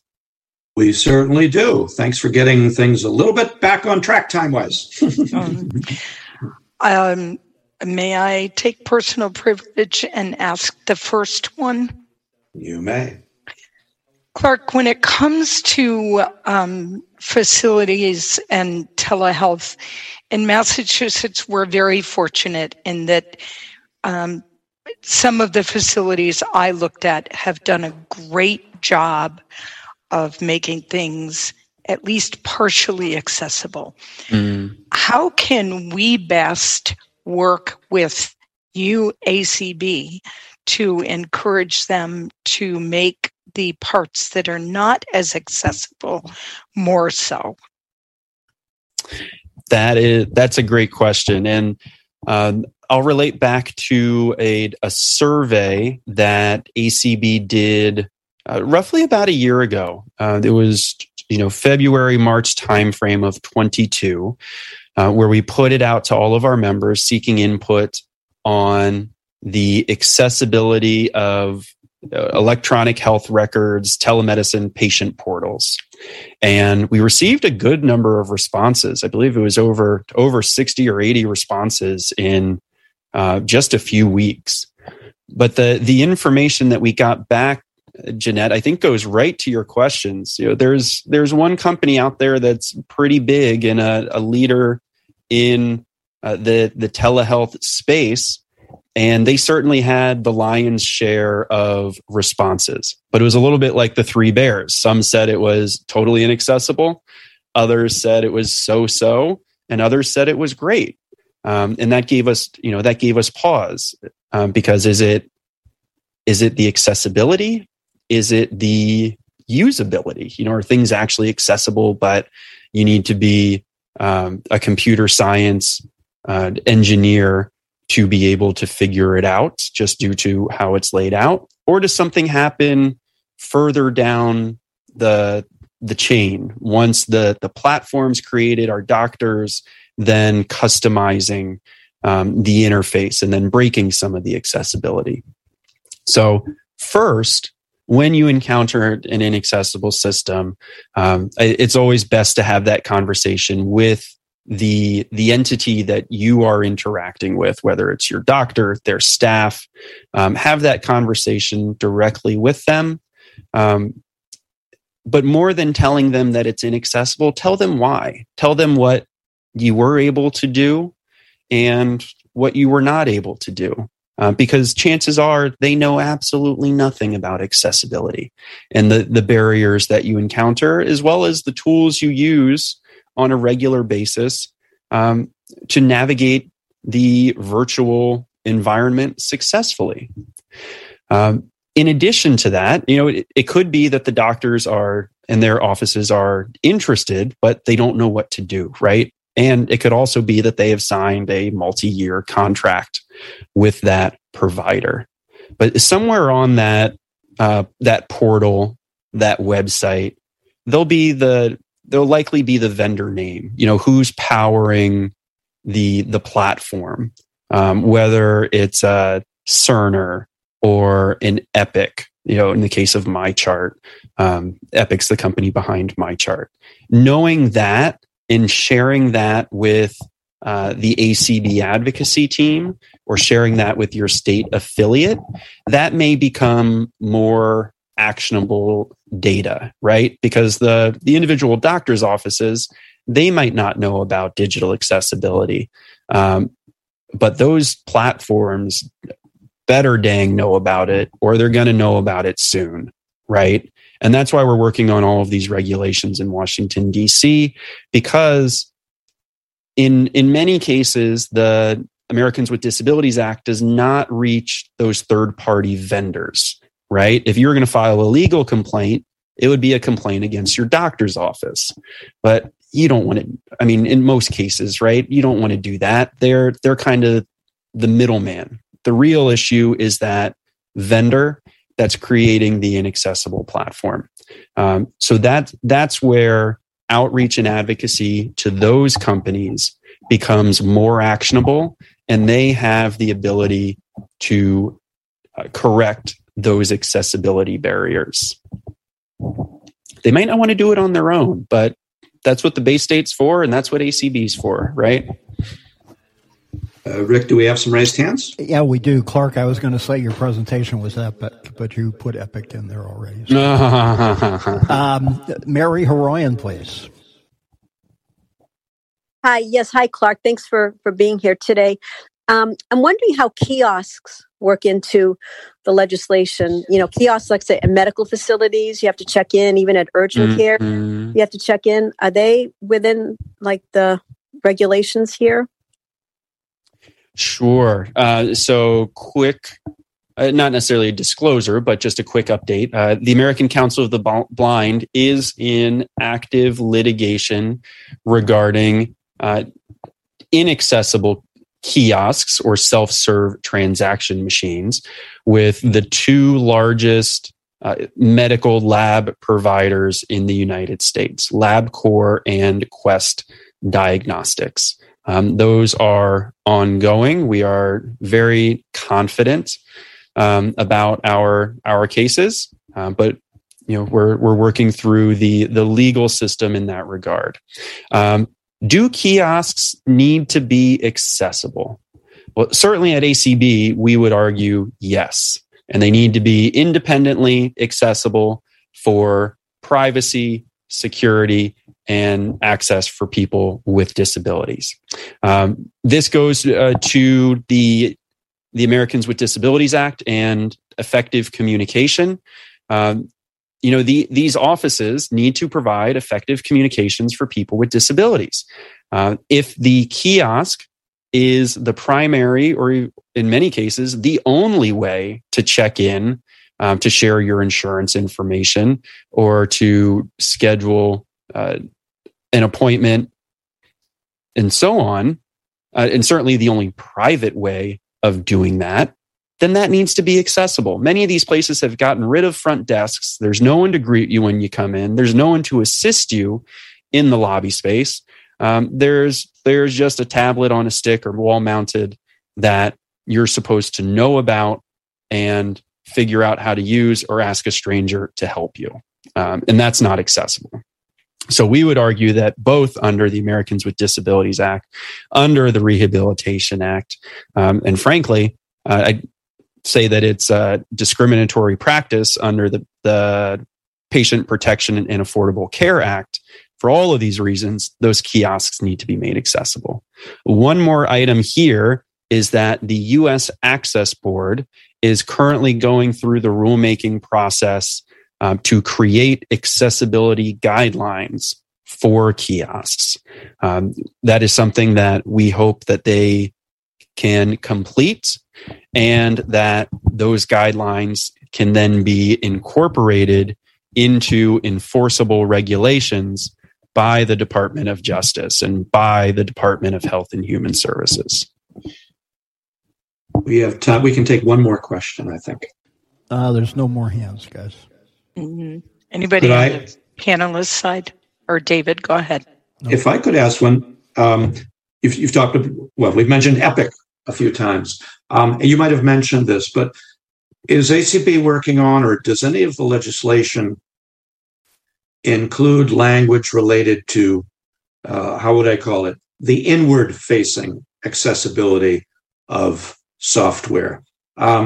Here in Massachusetts, might have been a district, it might have been a federal court, I can't remember which, but I think a year or two ago, a lawsuit went against accessibility when it related to EPIC. I guess they sort of said, you can be inaccessible, that's all fine. And, you know, here in Massachusetts, of course, as in many other places, the health sector is one of the most important employers there is. And if EPIC is inaccessible, then that really is a major employment barrier for blind people to getting into working in the health sector. That is a great point, David. So a few things here, and not specific to healthcare, but we can use healthcare as an example. There are so many systems that are inaccessible, that people who are blind and low vision encounter on a daily basis as part of their jobs, as employees. This impacts productivity. This impacts upward mobility.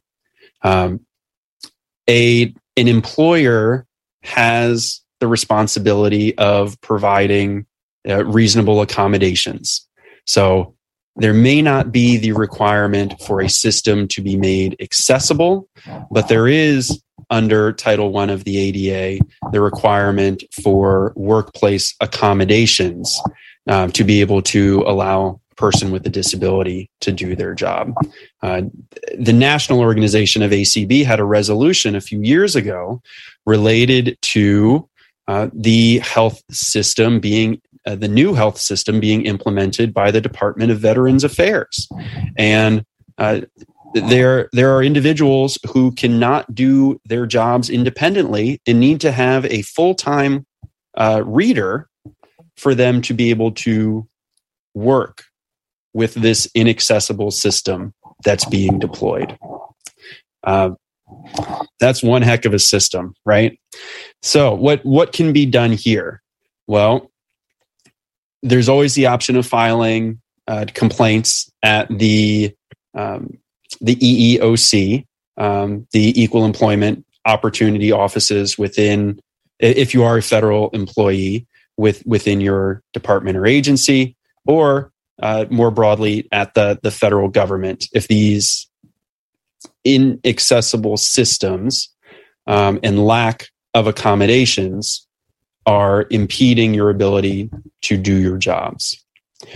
Next, I would highlight, again, back to one of our legislative imperatives, the Websites and Software Applications Accessibility Act specifically calls for a rulemaking by the EEOC to create enforceable regulations regarding workplace technology. We think that will move mountains when it comes to these inaccessible systems in the workplace.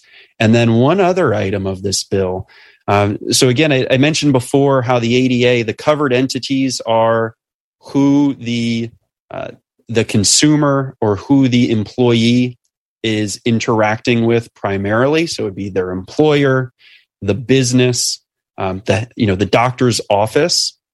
Well, we've included commercial providers and defined commercial providers as those third-party vendors who are designing, developing, owning, and operating those internal as well as external platforms that other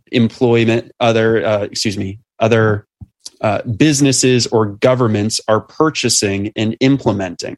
So this would give us teeth to go after those inaccessible systems. So if you're working in the healthcare industry in Massachusetts and Epic is the system that they were using, this law, once passed and the regulations once implemented, would require Epic as a commercial provider to have an accessible system or face the consequences. Yeah. Clark, I would like to thank you for spending time with us today to talk about this topic. It's a complicated one. Somehow you have a way of making it clear, but I'll have to listen to the recording again because pretty dense there. But thank you again for answering our questions, providing guidance, and the work you're doing, of course, at national level is really important. Jeanette, also thank you for organizing this session and inviting Clark. So thank you. Absolutely. Thank you all, and look forward to seeing you all in Schaumburg this summer. Okay. Next up is always one of our most informative sessions that we do every year. Going to invite Kim Charlson back, this time with her hat on as director of the Perkins Braille and Talking Book Library. We are very lucky to have the Perkins Library. We are very lucky to have Kim in our neighborhood. We're, of course, lucky to have the Worcester Library. Every morning when I get up, first thing I do when I turn on my computer is I go and see what are the most recently added Bard books, and I usually pick one or two. Then if I'm going to work, next thing I do is I whip open my iPhone, I listen to NFB Newsline. Then when I'm at work, if I got some questions or I've got a client who'd like to sign up with one of those services, I know where to go at Perkins because you've got people who know their stuff, are extremely responsive. By contrast, I'll have somebody from some other state, and it's happened, want to sign them up for NFB Newsline, had to wait 3 weeks. So we are luckier than we think we are, because some of us don't know about some of these contrasts. But anyways, Kim, welcome back, and tell us what's new at Perkins. There's always something new. Thank you, David, and I'm very happy to be here with my library hat on for this segment. I've got a lot to share, so I'm going to dive right in because I always like to share some of the statistics so you get a sense of the scale of our library program, particularly the Perkins Library. But as you said, there is a lot of great work happening at the Worcester Talking Book Library as well. So the active patrons in Massachusetts that we're providing services for is almost 21,000 people. It's 20,600. Our circulation from the Perkins Library year to date, and I haven't counted the fourth quarter yet, and we're already at 488,000 titles that have been circulated to borrowers in Massachusetts. We've sent out 1,660 players, either replacement or for new patrons. And while I understand today there are some technical problems with Newsline, it always happens on the weekend. Those are being worked on by NFB headquarters where Newsline is, and hopefully it'll be up and running soon.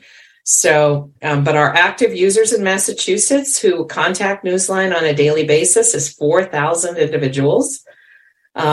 Last quarter, they made 25,000 calls to Newsline, which reflected 448,250 minutes. That's a lot of days of reading.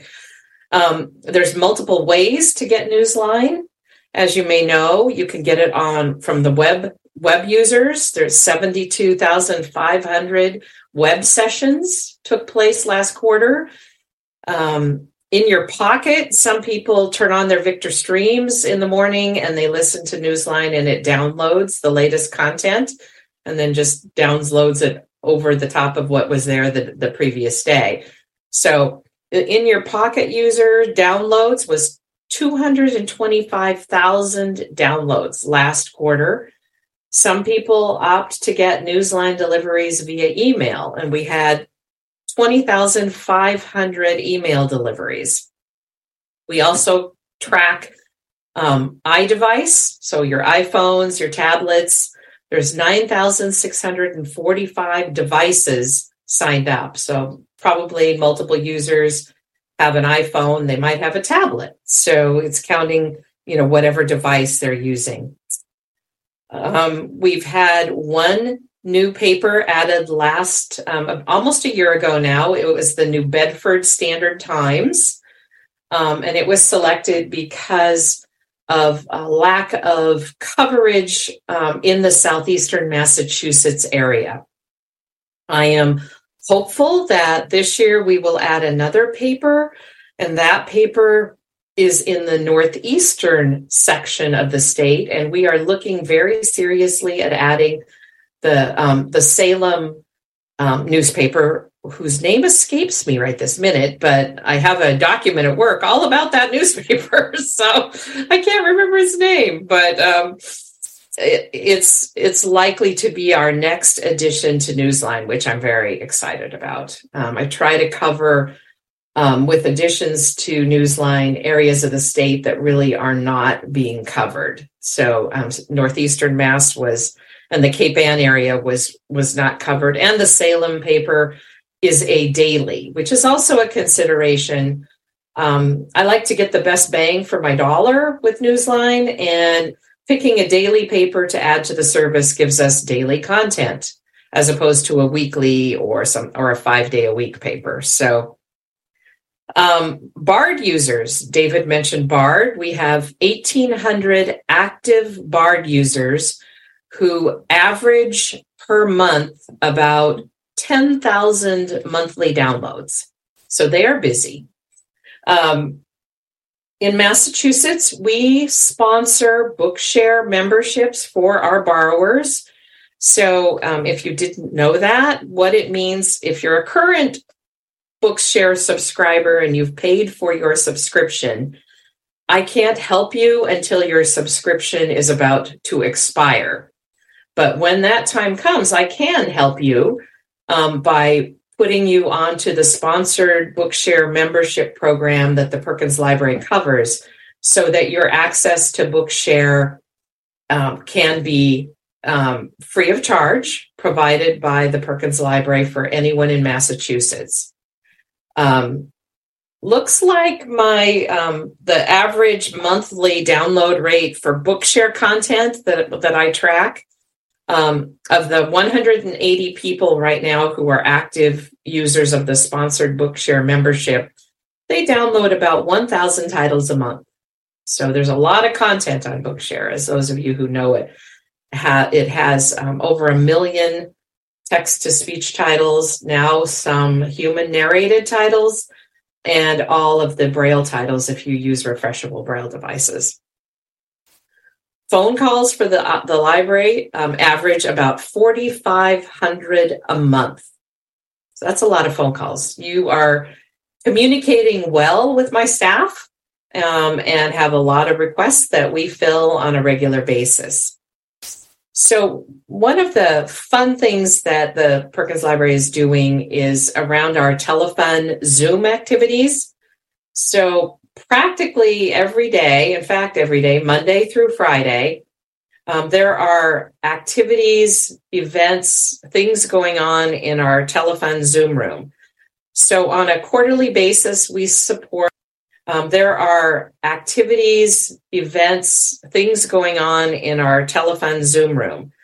So on a quarterly basis, we support about 125 unique programs that happen with individual counts of attendees at almost 2,000 patrons participate on a quarterly basis, listening last quarter to about 13,000 minutes of content, because that's how Zoom counts things, which is about 215 or so hours of content.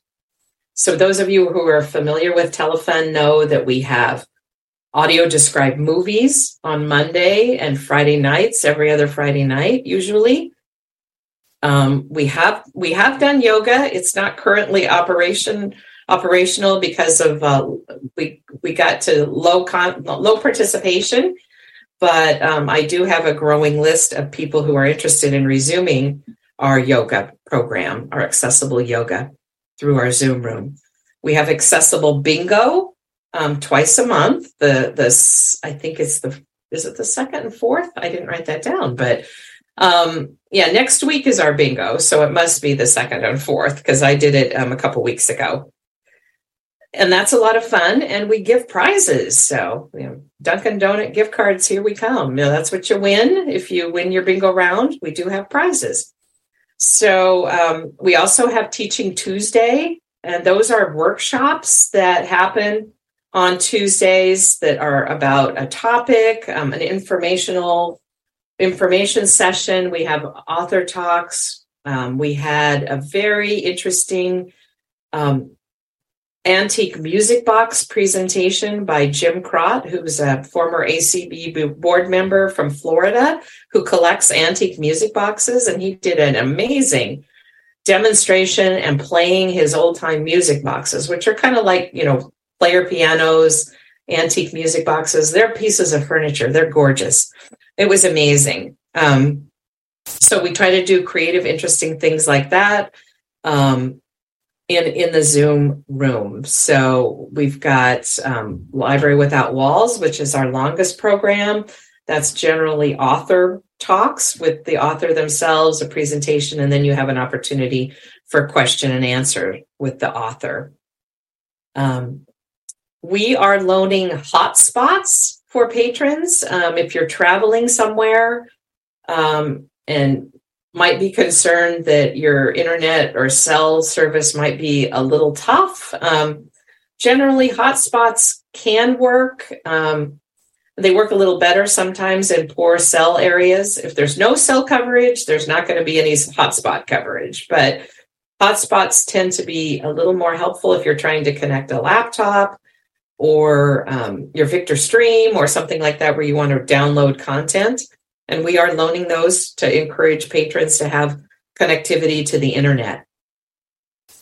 Many of you may know that we are also now loaning, and have been for about a year now, the Braille e-reader being distributed by the National Library Service. It's the ZooMax Braille reader, e-reader, and we've distributed over 500 units. So there are a lot of people out there using the ZooMax e-reader. And we have two ways where you can get the content for your e-reader. One is Bard. You can download directly into your device yourself. But if you're not particularly confident about downloading, it's just not your thing, but you want to read refreshable Braille and have a lot available, we can also send Braille titles on a cartridge, and you use the cable that comes with your e-reader to connect the cartridge to your device. And once that connection is made, the ZooMax e-reader recognizes you plugged it in, then there's a cartridge attached. We're going to transfer all the content from the cartridge onto your e-reader. And it just does it in about 2 seconds. So it's an easy way to get a lot of books if you're not real comfortable doing Bard and finding them independently. We've seen a pretty significant increase in our Braille statistics. And I'm hoping to see more of a growth as we distribute more of the e-reader devices. Many of you have talked to Corey Cadlick, the assistive technology specialist at the library. He helps people with BARD, e-readers, Bookshare. He does all that sort of technology support for your library services. So if any kind of problem comes up, call the library, ask to talk to Corey, and he will help you out. Last year when I spoke to you, we talked about the new service delivery model that we're looking at called duplication on demand or custom cartridge, where you can receive your books, multiple books on a cartridge. If you're interested in a series and you want the first 6 books in the series, they can come to you all on a cartridge. If you're not so interested in having multiple books on a cartridge, you find it confusing, we could still set you up for duplication on demand, which means you could still have the book or books, but we might, because you're having some difficulty navigating multiple books on a cartridge, allow you to get 1 book per cartridge so that it's not difficult for you to access your books. So either option is available. We've also been running a raffle this for the last, from January through June. We are doing a custom cartridge raffle program. And that is if you sign up for and are receiving books through our custom cartridge duplication program, you can have your name placed on a list to win a drawing we are doing each month to recognize 5 patrons per month with a $25 gift card to Amazon, Target, Duncan, or I always forget the 4th one too. There is a 4th place, Amazon, Duncan, Target, or someplace. I don't remember who the 4th place is. Amazon and Target and Duncan are so good, but there might be another one which I am not remembering. But so if you want to have your name put on the list, you just email the library at library@perkins.org or call and say, I'm getting duplication custom cartridges. I'd like to be in the raffle. And my staff will make sure your name gets placed on the list. We have not done our drawings for May yet because May's not over and June is coming. So you still have a chance to win. Regarding our funding, I have some very good news to share about the library funding for both the Worcester Library and the Perkins Braille and Talking Book Library.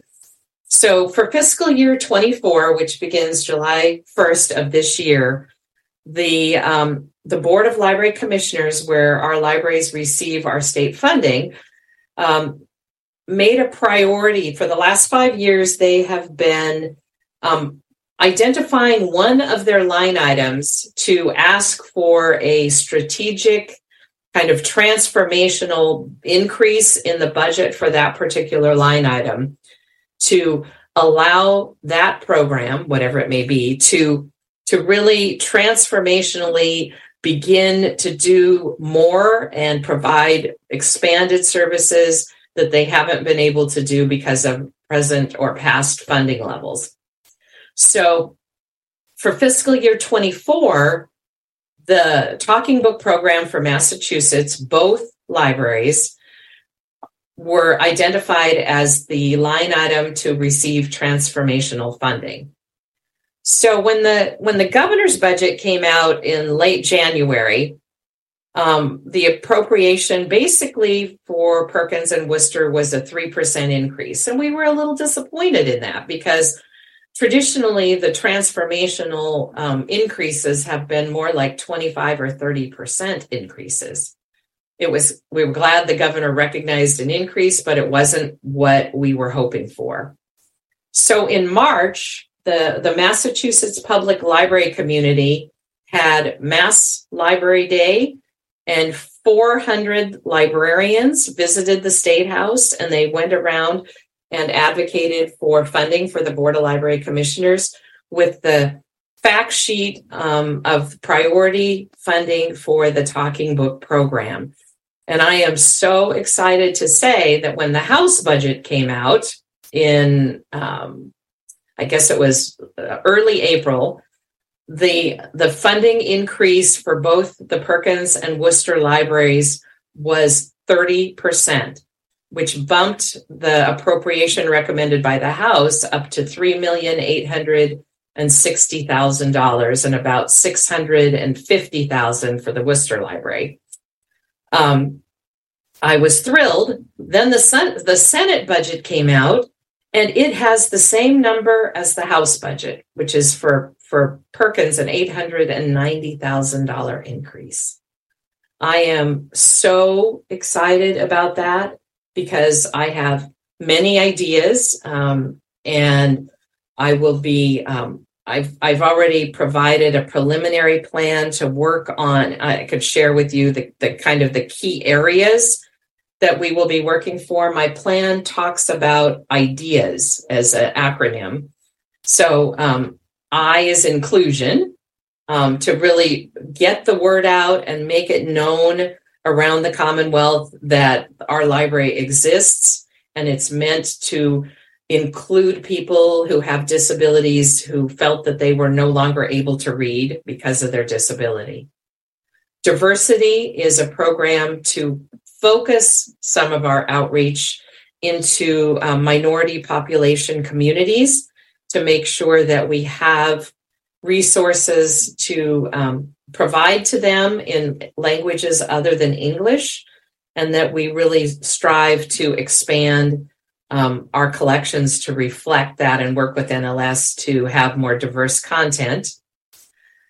E is education, to expand the work we do with schools, with school librarians, with K through 12, but also community colleges and higher education, to begin to really leverage the availability of accessible PDF materials from publishers that students may need, and be helpful to individuals who want to have access, maybe not even are not students, but they want access to books that aren't available in our collection, and how other ways we might be able to access them on their behalf, whether that's text, whether it's electronic, whether it's scanning with the Internet Library, the Internet Archive, which we have partnered with in the past, but have not done as much lately as we did a few years ago.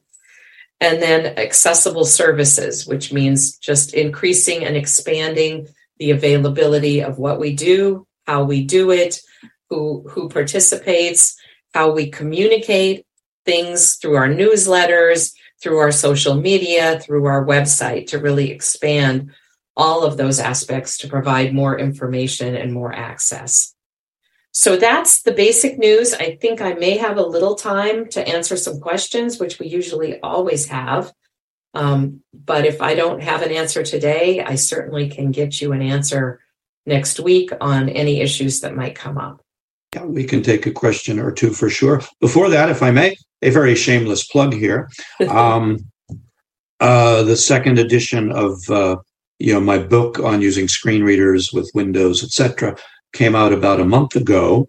That is actually available on Bookshare now, and I was really very happy and pleasantly surprised to see, well, not surprised necessarily, but happy to see how easily navigable the book is in Bookshare. And of course, that would count for any other type of book. Yes. Easy to navigate by section. When you're in a section, you can move around by heading very nicely. So I was very happy to find that out with Bookshare, which, maybe to some extent is an underutilized service. But if there are possibilities of people, being able to get some of these free accounts still, yes, it's worth taking advantage of. Absolutely. Yeah. Bookshare has over 1.1 million titles from publishers. It is a tremendous resource. 1.1 million and one since a couple of weeks ago. That's right. So do we have any hands raised? Yeah, we got Myra, please. Hi, Kim. You are absolutely amazing. We are so lucky to have you. I can't even say enough words. I have two questions. You probably don't have control over either of these. But one of the questions has to do with the most recently added books is there a way for them to divide them out by language, or at least to separate them into English and other languages categories? Because it is very hard to wade through 1,475 books when, you know, a third of them aren't English titles. And for people who want the, you know, titles that are less common than English, it's harder for them to find what they want. So that's one question. Mm-hmm. And the other question is about Newsline. When you get something like the Berkshire Eagle, and other papers probably too, the Berkshire Eagle is an amazingly good paper. Very little of it actually appears in Newsline. There's a lot of it that's sort of missing. All the obituaries are there, but there's a lot of news content that isn't. And I wondered if you know why that is, and if you have any idea how to fix it. Good questions. So I'll start with the English on Bard, or foreign language titles on Bard. There is a way for you to set what you see in your Bard access. You need to do that under your settings. If you go into the settings when you log into Bard, and you may have to do this on your PC, I think you might be able to do it on our smartphone, but I would recommend that it's probably easier using a desktop access. You go into your settings, and there's a place where you can select that you only want to receive English language titles when you see your searches, your search results for your recently added books. And it is supposed to filter that so that you will only see English. You have to. Would that transfer over to the stream as well once you set your account to do that? Yes. Oh, cool. It will. Okay, great. Yeah. Thank you. Yeah. The second question about the Berkshire Eagle and other papers, this is an issue kind of across the board with Newsline papers. They are gleaning their content from the online feed that they are given. So sometimes if you check in early in the day, you won't see a lot of content, but then maybe some more will come in. It's part of what they're dealing with in the changing world of newspapers being more online. But we recently have gone through kind of an analysis with the Worcester Telegram for this same reason, that it was like a lot, not very much content was making it through on a daily basis. The reason they always get the obituaries is the obituaries come from an outside service, and those are directly sent to Newsline every day. So, you know, come hell or high water, you're going to probably see your obituaries where there may be articles that really you wanted to see that may not show up. So we are trying to work with Newsline headquarters, saying, you know, that the patrons, subscribers are saying that they're not pleased that they're missing so much content. So that's an ongoing issue we are working on, and I hope it will get better in the not too distant future. Thank you. Maybe we could take just one more question, and then we have to move on. Yeah, Cindy, please. And I just want to say hi to Kim and thank everybody at the library for all they've done, because the last few years have been so wonderful to have the programs, the online stuff. Thank you, Cindy. That's great to hear. I appreciate it. And Kim, you starting bingo was so much fun. So thank you for starting that. You are welcome. Yes, one of my talents, as well as being a librarian, is I'm a bingo caller. About once or twice a quarter, I get to do the bingo calling. So last week was my week. And Vicky with her Poetry Corner is fun, and Aaron does a great job with his trivia. He makes us all it's a great team. Gina does a wonderful job, and Corey does some shows. So it's really a team effort. It's a lot of programming to make available on a weekly basis, but we're all committed to doing it. And patrons all across the board really are liking to have opportunities to, you know, meet an author, talk to somebody, learn new things, just like you would if you were going to your local public library. Thank you, Kim. All right, David. Thank you, everybody. And you know how to reach me. If you have questions, feel free to email me at kim.charlson@perkins.org, or you can call the library and ask to speak to Kim. All right. Thanks, everyone. Thank you. And I just had a brain flash, which is we got to do a third Thursday bingo some night. So, hey, there we go. Oh, we could do that. That would be fun. Yeah. Okay.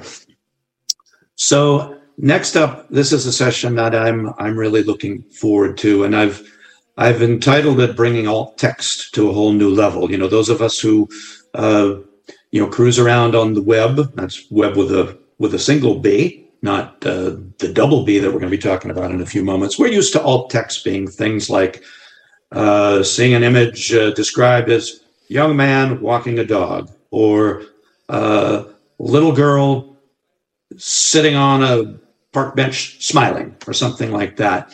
And the first time I opened up one of the pictures and the accompanying alt text on the James Webb Telescope site, I didn't think in those terms. I thought, my goodness, this is poetry, or in prose terms, this is Hemingway or something like that. Stories are being told about constellations and galaxies and things that, really didn't think there's any way we could have any serious access to this stuff, because these are satellite photos. The whole story's in the image itself. And people like our next guest, Dr. Kelly Lipo, and I hope I'm pronouncing your last name right, Kelly, because, okay, good, because all I know is what I read on my screen reader with JAWS, and it says Kelly Lipo. So good. I hope I got that right. Kelly has been working hard on this whole issue of alt text, and she is an education and outreach scientist at the Space Telescope Science Institute, which, as I understand, I think is in Baltimore. Kelly and a colleague spoke at the ACB National Leadership Conference back in March, and one or two of our members were at that and said, hey, you've got to get these people to come and talk to our membership, because it was just so informative and so interesting. And I will be quiet now so we can hear your informative and interesting presentation. Thank you for coming, and I know people are really going to like what you got to say to us. Okay, thank you so much, David. I am now smiling from ear to ear with all of those lovely things that you have said about me and the stuff that I've worked on. Hi, everyone. My name is Dr. Kelly Lipo. As David said, I'm an education and outreach scientist at the Space Telescope Science Institute in Baltimore, Maryland. And I'm really excited to talk to everyone today a little bit about the image descriptions, or the alt text that went along with the first images that came back from the James Webb Space Telescope, and also all of the other images that we have released since then. So the Space Telescope Science Institute, and that's a mouthful to say, so I'm going to call it STSCI from now on, is the home of the science operations for the Hubble Space Telescope, the home of the science and mission operations for the James Webb Space Telescope, and it's also the home of the science operations for the upcoming Nancy Grace Roman Space Telescope. And we recently have started doing a lot of work on writing really beautiful, poetic, scientifically accurate alt text. And I am part of a large team at the Office of Public Outreach at the Space Telescope Science Institute, STSCI, that has been doing this. So I just like to make it clear that I'm speaking on behalf of a rather large team, and this is not all me, because I think some people at Twitter got the impression that I am writing all of the alt text, and I am not. I'm just part of a team that is doing this. So in Baltimore, there is a rather unassuming office building on the campus of Johns Hopkins University, and that is where we command NASA's next flagship observatory, the James Webb Space Telescope. So a couple of floors above my office, there is a control center where people monitor the health of the telescope. They also download all of the data from the telescope, and they send commands back up to the telescope. They schedule all of the observations, and they store all of the data that comes back in the MAST archive. And part of our mission at STSCI is to make the world's astronomical information accessible to all. So in part, that means making the data that comes back from these telescopes accessible on an archive to scientists. But also, it means making this information accessible to a general audience. And that's what we do at the Office of Public Outreach.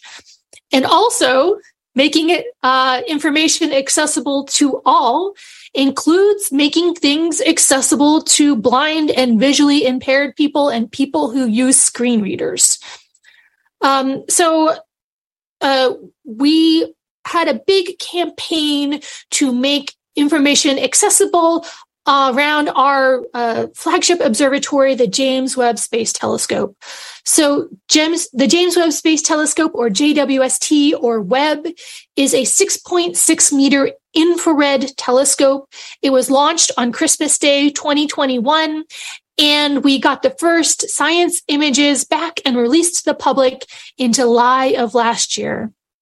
So Webb is a infrared telescope. That means it sees light that is redder than red. And it's also light that our eyes didn't evolve to see. So no one can see infrared light.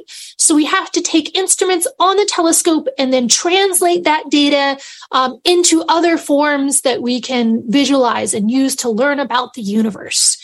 So anytime you look at the universe in different types of light, you learn different information.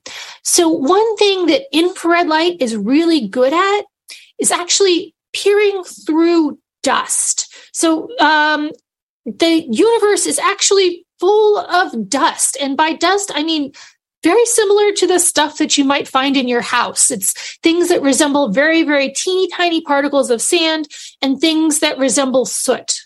And so we can look through the dust to see, for example, stars forming inside of a cold, dark nebula. And also, the universe is very good to observe in infrared light because we can see some of the first galaxies to form after the Big Bang. So galaxies tend to emit most of their light in the visible end of the spectrum, but the universe is expanding and the space between everything keeps getting bigger and bigger. And that means that light that has been traveling to us for over 13 billion years gets stretched out by the expansion of the universe, and it stretches from visible light to infrared light. So if we want to study the ancient universe, we need an infrared telescope just like Webb. So the first images from Webb were released on July 12th of last year. The goal was to show the public and the astronomical community that the telescope was working and it could produce beautiful images and really interesting data and help us tell a story about the first galaxies, the early universe, interacting galaxies, the life and death of stars, and planets around other stars called exoplanets. And these were two forms of data: images, which are essentially photographs, but Webb is a lot fancier than a point and shoot camera. And also spectra. So spectrum is what happens when you take light and you spread it out into its constituent wavelengths and you look for patterns in this light. It can tell you what something is made out of. It can also tell you how dense something is, how hot something is, how something is moving, and also how far away something is. And so we take all of this data and we try to learn as much about the universe as we can. And we tried to show that off with Webb's first images.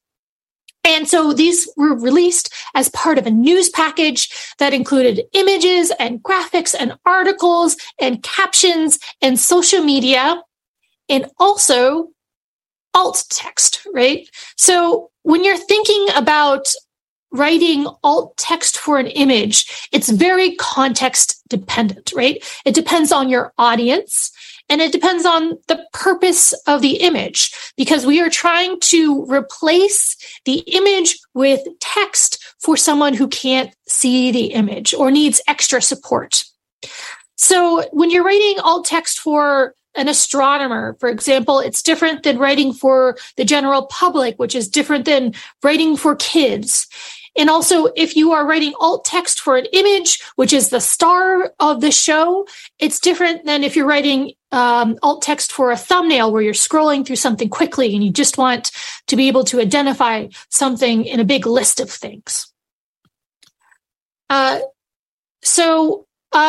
There's also something that we like to call extended descriptions, and we realized that we needed to write those for things that are a lot more complex, things like charts and graphs and infographics. A picture is worth 1,000 words, but sometimes you need more than 1,000 words to describe something. So we initially released these as accessible PDFs, and we've done a lot of work on the back end of our website. And now these are available as a modal that you can open and hear extended descriptions of some of our more complex items. So we were planning this big release around web's first images. And we knew that we wanted to make these images accessible to a general audience. This is both like a legal and technical requirement for us because we're a government contractor, so we have to be 508 compliant. But also, there is the thought that if we're going to do this, we're going to do it right.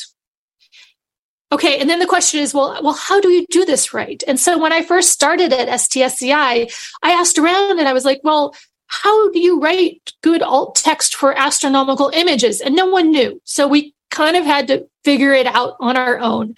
And we did this through experimentation and practice among our teams of writers and designers and educators and scientists. We had input from the blind and visually impaired community. We had to adjust the technical constraints on our websites. And then we began developing standard styles and guidelines for how to do this. And this approach was to have this not as an afterthought, but rather as part of the editorial process of creating a whole news package. So the same sorts of editorial checks and balances and thought went into creating the text of a news release as it did to creating these alt text images. And the goal of the alt text was to create something that was beautiful and maybe even a little poetic, because these images are really beautiful, but also something that was scientifically accurate, which was also a big concern because we are the science operations home of web. So we wanted to make sure that all of the science was right. So the process involved research and then drafting, reviews by scientists, subject matter experts, editors, accessibility experts, and then we pulled in one of our team members who uses a screen reader. He's visually impaired, not blind, so he could listen to the alt text with his screen reader and then look at the image and sort of tell us where we were going wrong. And that process was really valuable for developing the alt text for these first images. So I think I'm going to take a couple minutes and just read to you some of the alt text and then tell you why, as a scientist, I find these particular images really compelling and tell you a little bit about the science. Okay. So we'll start off with Webb's first deep field, SMAX 0723. Thousands of small galaxies appear across this view. Their colors vary. Some are shades of orange, while others are white. Most appear as fuzzy ovals, but a few have distinct spiral arms. In front of the galaxies are several foreground stars. Most appear blue, and the bright stars have diffraction spikes, forming an 8-pointed star shape. There are also many thin, long orange arcs that curve around the center of the image. So in this image, what we're seeing is the whole history of the universe compressed down from 3 dimensions into 2. So light takes time to travel. So any astronomical image will have things that are close by to us and closer to us in time, and things that are further away from us and further away in time. The stars in the foreground of this image are in our own Milky Way galaxy, and they have this 8-pointed star shape because of the optics of the telescope. And 8-pointed stars are something that's very characteristic of Webb images. Hubble images will have 4 points on their stars. Then beyond those stars, in the center of this image, are these white fuzzy ovals. And that's a cluster of galaxies. So our Milky Way is a galaxy, and this is a cluster of galaxies, and it's made out of stars and gas and dust and dark matter. And this galaxy cluster weighs so much, it has so much gravity, that it is warping space-time around it. And so that's what those arcs I mentioned are. Those are background galaxies that are shining through the central galaxy cluster, and their light is getting bent and distorted and warped and magnified. And that's really important because magnifying allows these small, faint background galaxies to show up bigger and brighter than they normally would. And that allows us to study some of the first galaxies to form after the Big Bang. So it's a really cool image. Moving on to another image. This one is of the cosmic cliffs of the Carina Nebula. And so this is in our own Milky Way galaxy. The image is divided horizontally by an undulating line between a cloudscape forming a nebula along the bottom portion of a comparatively clear upper portion. Speckled across both portions is a star field showing innumerable stars of many sizes. The smallest of these are small, distant, and faint points of light. The largest appear larger, closer, brighter, and more fully resolved with 8-point diffraction spikes. The upper portion of the image is bluish and has wispy, translucent cloud-like streaks rising from the nebula below. The orange cloudy formation on the bottom varies in density and ranges from translucent to opaque. The stars vary in color, the majority of which have a blue or orange hue. The cloud-like structure of the nebula contains ridges, peaks, and valleys, an appearance very similar to a mountain range. 3 long diffraction spikes from the top right edge of the image suggest the presence of a large star just out of view. So what we're seeing here is a cold, dense, dusty star-forming area. This is an area where new stars like our sun are forming. And above and right out of frame are a couple very hot young stars, and they're eroding the nebula that they're forming inside of. And so that's why we see these wispy streamers coming off of this mountain range-like nebula. And if you look closely at this image, you see things like jets and shocks and glowing areas. And these are all indicative of the messy, chaotic process of forming new stars. And this is an image that will keep astronomers really busy for a long time.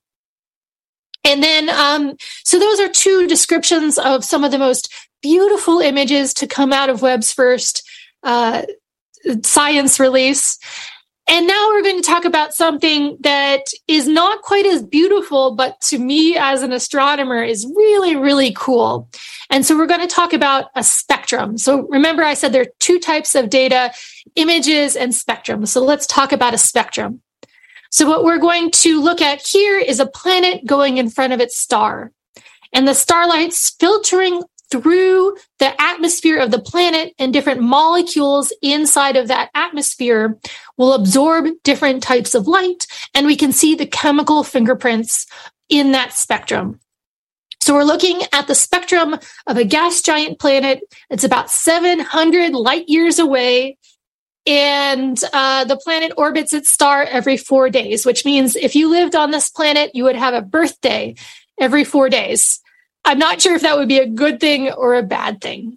So here is a description of this spectrum, and I'm just reading this out to show you that if you really want to get into all of the details, they exist for in these extended descriptions.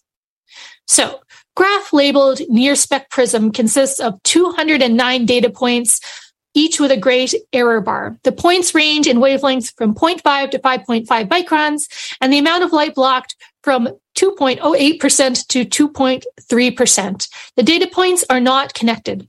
They follow a jagged trend from left to right with a number of broad peaks and valleys. A solid blue line with several prominent peaks and valleys represents the best fit model.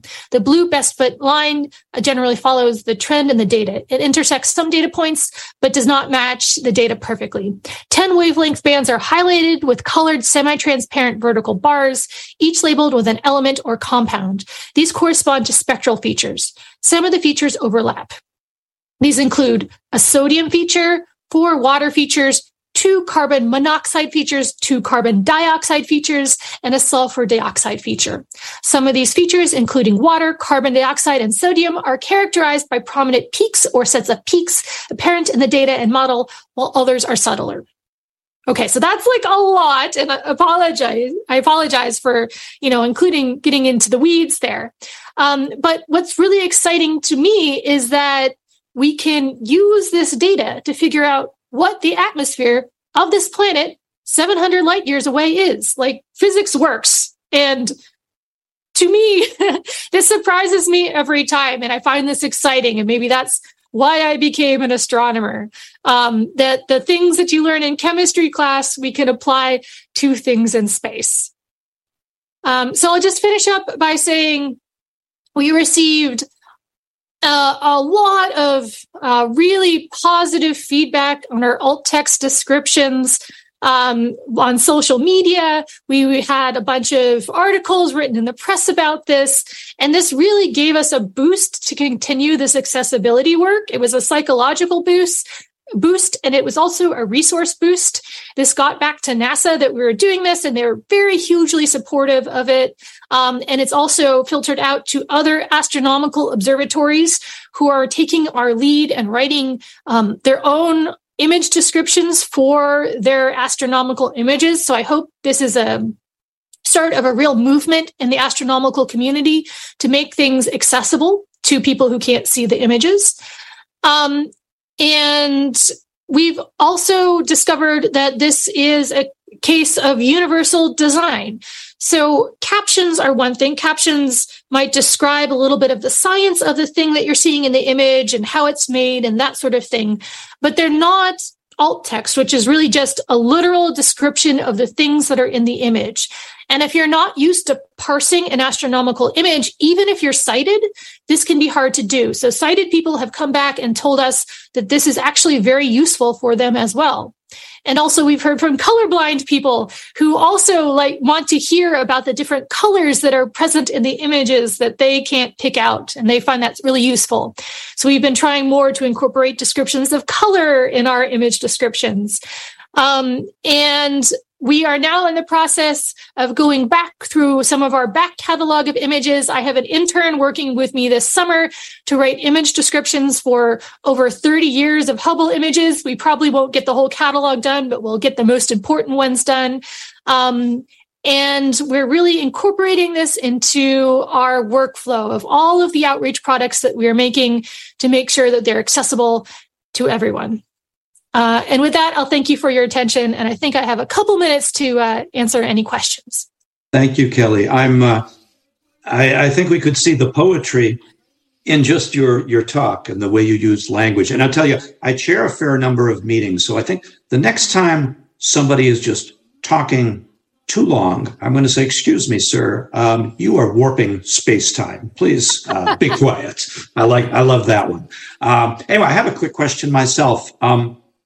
Are there any thoughts, plans, ideas of maybe taking some of this information and developing a smartphone app? Because for me, sitting in front of the computer is one thing. It's nice. But boy, I'd like to sort of sit in front of this stuff like on a warm summer evening outside under the stars, even if I couldn't see them, and enjoy listening to some of this somewhere other than in my, sort of antiseptic office environment. Well, yeah, I mean, that is a good idea. No plans at the moment for that. Although all of our social media all has alt text, and I'm on the team that reviews all of that to make sure that it's a good description and that it's scientifically accurate. So if you want to scroll through Instagram or Twitter or Facebook on your phone, that's always available. Okay. Do we have any hands raised? Yeah, we do. TC, please. Hi. As someone who's been in love with the cosmos since childhood, I really love this. The spectrum alt text is really fascinating to me as a sighted person, because I have wondered for so long how so much information about the actual content of the object in long ago space time, how that information is garnered, and just your description, this simple description of like sodium features, water features, CO2 features, has filled in some gaps for me that I've long wondered about. So thank you. This is really enlightening. I do think that some of I'm the parent of a totally blind person, so who has minimal visual concepts, I would say, and I think that those, while beautiful for those who do have visual concepts, it's daunting. The vocabulary there would be daunting for some people, but the variety of the alt text is just so encouraging. Thank you for this. Yeah. Well, thank you for that. And I will tell you that 70% of the time on the James Webb Space Telescope in the first year was actually taking spectra rather than images. So really, it's kind of a fundamentally spectroscopic telescope. And yes, I think that we struggled a lot with this. Like, how do you describe these rather abstract astronomical images to someone with no vision who has no context? And we're sort of muddling our way through. So we're always happy to hear feedback from people about better ways of doing this. But hopefully they're useful to the community. We can take one more raised hand. Myra, please. Hi. I am not a scientist, but I have incredible respect. This is a ridiculous question, and it probably doesn't have a simple answer. But how do you differentiate by looking at CO2, carbon monoxide, sulfur? How can you tell what gas it is? Is it a different color, a different density? How do you know? Yeah, so it's sort of like hearing chords on a piano. So here on Earth, you take light and you shine it through that gas, and it makes a particular pattern. It absorbs very specific wavelengths of light. And then you put that all into a computer model, and you're saying like carbon dioxide absorbs at this wavelength and sulfur absorbs at this wavelength. And then you compare that to your observations. And when you can fit the model to the data, that can tell you exactly how much carbon dioxide is in the atmosphere of this planet. Whoa. So it's a question of distance and density and maybe not color, though. Yeah, so I mean, color is a hard thing when you're talking about things in space, but when we're talking about color, we're really talking about differences in wavelength. So it is kind of also color. Yeah. All right. Thank you. I would really like to continue, but we got still some more work to do. But Kelly, I'd like to thank you so much for coming. This, I think the billing lived up to, or the expectations billing. I can't remember exactly what I was saying. Great presentation. See, I'm not as good with language as you are, obviously. Well, thank you so much. Thanks for having me. Yeah, and we look forward to more, more output, because it's just really great and fascinating and mind-bending work, the things that you're doing. Thank you. Thank you. Okay. So we come back to the business portion of our meeting. Again, we still need to go through the two remaining resolutions, the one on the RTAs and the one on future actions, dialogue, etc. with MCB. Brian, I are here.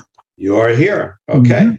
And do we want to again maybe just read just the be it resolved sections again? How do we want to proceed? One moment. Jim. Hello, I am here. Okay, there you are. You have bellowed? Yes, I am here. So, is there any objection by those present to us restricting ourselves to the resolved part of these two resolutions which we read this morning? If you have an objection, please raise your hand. So the O2 resolution, the now therefore be it resolved as follows, is the format David told you is bulleted. So I'm happy to just look that over and read that with you now. So here we go. As follows is what it says. ADA eligibility renewal procedures for accessing paratransit services be streamlined and made consistent across all RTAs in the Commonwealth. Next, that ADA eligibility renewals be done for all RTAs no less than 5 years. So that's one. That any and all required forms be made available online and be fully accessible. That no overly intrusive and irrelevant medical information be required of applicants. And that no RTA require a photo ID above and beyond photo IDs currently acceptable by state and federal government agencies. And be it further resolved that expedited and consistent ADA eligibility renewal procedures for paratransit services be established across all the RTAs for persons whose disability situation clearly has no possibility of improving over time. And be it further resolved that the RTAs, in collaboration with the Department of Transportation, develop a common procedure so that customers whose ADA eligibility has already been established by one RTA be eligible to schedule paratransit trips in other zones, and be it further resolved that the RTAs explore the possibilities of creating additional transfer points between adjacent RTAs, as well as explore the development of same-day, on-demand paratransit services in metropolitan areas like Worcester and Springfield. So the Resolutions Committee recommends do pass, and I so move. Do we have a second? We have a okay. I'd like to have somebody on the attendees side have the option of seconding. If an attendee could raise their hand. Well, do we have a second from the attendees side? We actually do. Rick, which one do you want? Christine, please.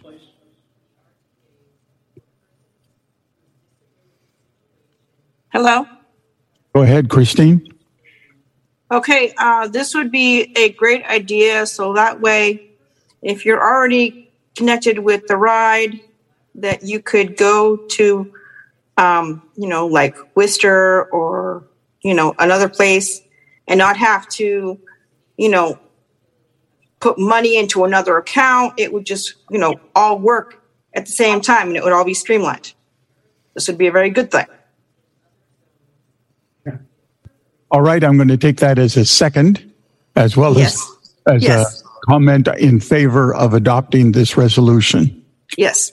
Is there anybody who wishes to speak against the resolution? Go ahead, TC. Hi, I'm sorry. I can't really tell if my hand is raised and it keeps disappearing. I'm not so much speaking against the resolution, but I have a point of information that I think might need to be included. Is now an appropriate time to talk about that? Absolutely. Doing some recent advocacy with the ride, I discovered that the overarching policy statement on the web of the MBTA, now this is the MBTA, not the state MARTA. I don't know what that policy states, but the MBTA stated that the paratransit services guaranteed that the type of vehicle would be accessible across their different modes, trains, buses, whatever, that there would be a type of vehicle that would be accessible.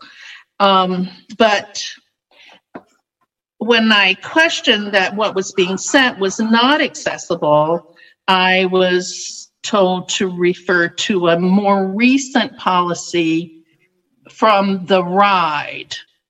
So after speaking with someone in management and mobility services, I was told that the policy published by the ride was more recent than the MBTA policy, and therefore the ride policy would prevail.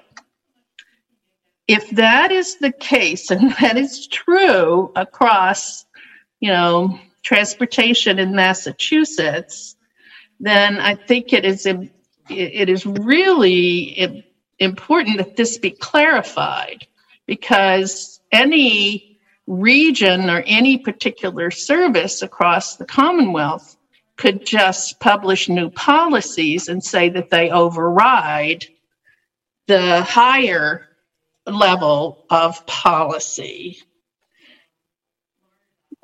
So I don't see that in this resolution, that it would, while it might make the eligibility consistent for a while, the way that things are operating now, it appears that paratransit services in the Berkshires could write their own policy and change that. Okay. David, you as maker of the original resolution, would you like to respond to that? Yeah, well, first off, this is more narrowly targeted on the RTAs. And I don't understand exactly how things work like this, but somehow, for whatever reason, the MBTA is not an RTA. I don't know what the legal distinction there is. And it's also narrowly focused on paratransit. But, these were issues that we, as a fairly new transportation committee, came upon, from our own life experience as issues that we thought were important. I view this as hopefully the start of a dialogue that we have really not had before with the RTAs. And as that dialogue continues, if we come up with, if we discover other issues that need some clarification or some change, we will go with those. But for the moment, again, this is not MBTA, this is not the ride, and it's also narrowly focused on paratransit and these issues. David, this is Myra. I can answer the question a little bit. Okay. There are no statewide policies. The policies come from the ADA. And there are books interpreting the ADA. The question that you raise is the $64,000 question about how to provide on-demand service and at the same time make all vehicles accessible, which is why some of the RTAs are resisting on-demand through through rideshare companies. So you did raise the right question. There is no overriding policy for the whole state at all. And I think the MBTA is doing something that, because they are doing the ride using the on-demand service that no one else in the state has the access to, only the MBTA. That is not an issue in other places at this time, and there are a lot of people who hope that it doesn't become an issue at other places. So you did ask the right question, and I don't think there's any danger that what you say is going to become a state law because it's really governed by the ADA anyway. David, if I can say a couple things, please. Yes. It's usually not appropriate for me to speak, but I would urge you in this resolution to say that these are talking points. I think a lot of these things need to be studied very, very carefully. Something like requiring or demanding that all vehicles be accessible could have unintended consequences which damage a lot of people. It may solve something for some group of people, but hurt or make services unavailable to a whole lot of other people all of a sudden because of just the difficulty of doing business that some of these things would impose, which the ADA, addresses, right? If accommodations are to the point where they become untenable for companies and they can prove it, then they're often exempted from some of the things. So, the things in this list are stated as absolutes. I would much prefer that they be stated that these are talking points. These are things that you want to engage in conversation on. There was an attempt under the Baker administration, early on in the administration, and there were meetings at the State House where they convened all the RTAs. They had a big podium up front. They had all the RTAs there, and they were talking about every one of these issues. Now, I don't know whatever happened to that initiative, but I would encourage whoever is working on this to go find that, those documents and see where that ended up, because that may give you some good starting points. It may give you some good contacts in the various parts of the state also. So anyways, if I just bottom line what I'm saying here is I talking points, yes. Absolute requirements, I think, you're on a slippery slope on some of these, and I would be very careful. And David, if I could make one more point about that, I do know that that would seriously affect anyone who takes Uber and Lyft.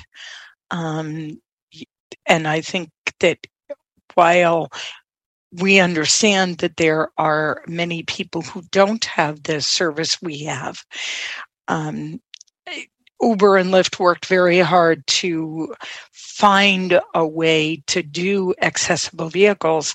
And so I support Rick's premise. If I may respond, again, as a clarification, whether it should be in there or not, accessible vehicles is not part of this resolution. The part of the resolution that is in here, a number of things that we considered low-hanging fruit, and we've actually started getting movement on some of those. But with regard to Uber and Lyft, and again, Uber and Lyft are not mentioned here, but looking into, and I think even the word exploring is in there, exploring the possibility of the feasibility of developing on-demand services in places like Springfield and Worcester. That's advocated here. So there are some things exploring, and there are a few things that are demanding, because those demands are in direct contravention of the ADA and the FTA guidelines. For example, a $5 dial-a-bat fee for a photo is clearly against the ADA. So in that case, we demand something because it seems to be pretty unambiguously against the guidelines from the federal government. The resolution would be stronger if you said, this thing needs to be corrected in accordance with such and such language in the ADA. You can actually reference specific language in the ADA. Yeah, and that's in the whereas clauses. They're all referenced. He did. Or most of them. Yes, it does do that in the whereas clauses. It cites the FDA guidance and section and verse, basically. Gotcha. Yeah. Every one of the resolved has a parallel in the whereas component of the resolution, which, yes, does document why we believe that this is in violation. Again, the whole question of these are talking points as opposed to these are statements of BSCB authority. If we pass this resolution, and I'm not saying we shouldn't, I'm talking about the ramifications of passing or not passing. If we do pass it and we find ourselves as a board, because we're supposed to act in the name of the membership between conventions, if we as a board discover there's a good reason why they don't do it in a particular way, but the resolution says this is what we are going to do, then you find yourself in conflict that is not easy to resolve. I'm going to make a recommendation that the resolution could be adopted with the direction that effort be made to clarify the talking points intent of the resolution. Might take us a couple of days to pull that off, but I'm pretty sure we could. Just to reiterate, the title of the resolution is Standardization and Streamlining of Regional Transit Authority, RTA, Paratransit Service Policies and Procedures. That is a super, super broad topic. And yes. And, just to express like what Cheryl was saying before, you've probably got 10 resolutions all crammed into one here, guys. Well, again, the one thing I will say is we have shared a draft that was completely a draft with MARTA, and they were very positive about it. And we've already seen movement by the two organizations that were sort of pointed out as the bad boys here, and not being resistant at all, but saying, I think some of these policies, they are there for one simple reason. They've always been there. And nobody from our community has really ever made that much of an effort to question them. Again, there may be transportation experts out there and so on, but we, at least as BSCB, we've really never done anything with the RTAs before. Of course, we've done plenty with the MBTA. So far, for those with whom we've shared this, again, completely in draft fashion. And if this wasn't passed, we'd turn it into a bunch of talking points and we'd start our discussions with them. But so far, it's been very positively received. Again, the title, of course, is very sweeping, but the individual points are individual points. And the resolves are sort of broken up in that some that, we want this because clearly there's a contravention with the FTA guidelines. And then the other resolves are, let us explore.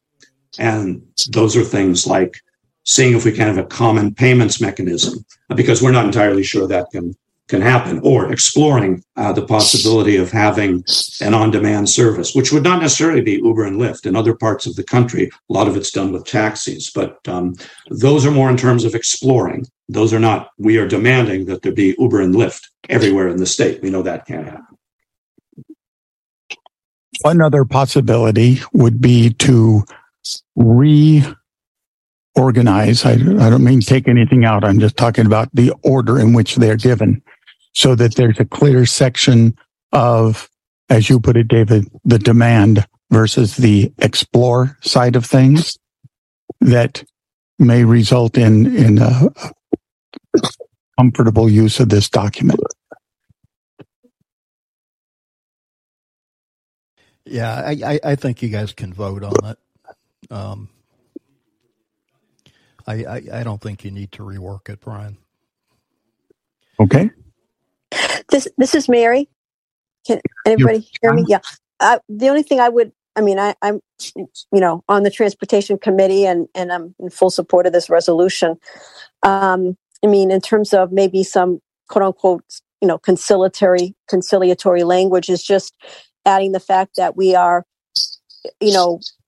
prepared and committed to working with, let's say, an organization like MARTA and helping to achieve some of these goals. Maybe adding something like that to the resolution. But otherwise, there are some real issues with the way these RTAs are operating their eligibility process. And, this addresses that. So is there anybody who wishes to make a motion to amend this resolution in any way? If so, please raise your hand. DC, you're recognized. Thank you. I had raised my hand in the midst of that discussion. Was not my intent to amend this resolution, but to clarify that I was not saying that the MBTA was guaranteeing that all vehicles would be accessible. I must have misspoke, but that all modes of their transportation, their paratransit services, all modes of paratransit services, including trains, would be accessible. So my concern, however, is really that the policy, the overriding policy over the ride was the MBTA, but the ride circumvented their policy. And my concern about this regarding eligibility is that if there isn't some overarching policy like from MARTA, then the regional RTAs can override the best work of this resolution. Understood. Incidentally, I would say that any argument said that our policy is newer than their policy does not grant anybody an override. It's whether or not one entity is in any way regulated by a different entity. So if the MBTA regulates the ride, then what the MBTA says overrides whatever the ride says. That makes sense, but not which is newer, one versus the other. Correct. Okay. Thank you. So at this point, is anybody interested in amending this resolution? There's no hands, Brian. Very good. So now we go to a vote on this, making sure that all hands are down. All those in favor of passage of this resolution indicate by raising your hand. Okay, anybody who wants to vote no on this resolution, please raise your hand. It's 28-4, 1 against. Very good. Yay. And I just want to make it clear, though, what I was speaking about, I was not speaking against the resolution. I just want to make that clear. Okay. Understood. It was more in terms of the execution against the resolution. Right. Gotcha. One of the things that I would note, by the way, is there's no be it resolved that a copy of this resolution go anywhere, but rather, which would allow it to simply be something that the board and the appropriate committee would use as guiding principles, if you will. All right. This takes us to the third and final resolution. And Kim, are you ready to read the resolved clauses? Yes, I am. This is 03 about MCB and BSCB and their working collaboration. So be it resolved that the Bay State Council of the Blind enter dialogue with the acting commissioner, the statutory advisory board, and the rehabilitation council to assure that Performance metrics are developed that can be regularly reported to the SAB and RC related to consumer registration, provision of services, staffing levels, and expenditures. And that MCB prioritize the recruitment and hiring of new staff so that delays in providing services are noticeably reduced. That MCB work collaboratively with the RC and consumer groups to identify and develop reallotment project proposals for submission to the Rehabilitation Services Administration. That any new policy proposals that may impact consumers are discussed with the SAB and RC sufficiently in advance of implementation so that their input can be meaningful. That all information presented at MCB public meetings is in an accessible format which complies with the Web Content Accessibility Guidelines, WCAG 2.1AA. That upon request by the SAB and RC chairs, the commissioner arrange for the agency's chief financial officer to be available to respond to inquiries about agency finances at the next regularly scheduled meeting. That MCB facilitate communication with the Office of Boards and Commissions so that the governor appoints qualified new RC members in a manner that is timely, cooperative, transparent, and in accordance with the procedures outlined in the Rehab Council bylaws. That MCB work with the Rehab Council to assess the impact of the previous governor's Executive Order 598, which changed one of the RC's foundational documents with no involvement of the RC or consumer groups, and that MCB continue to record board meetings and make them publicly available through its YouTube channel and continue to facilitate appropriate private recordings.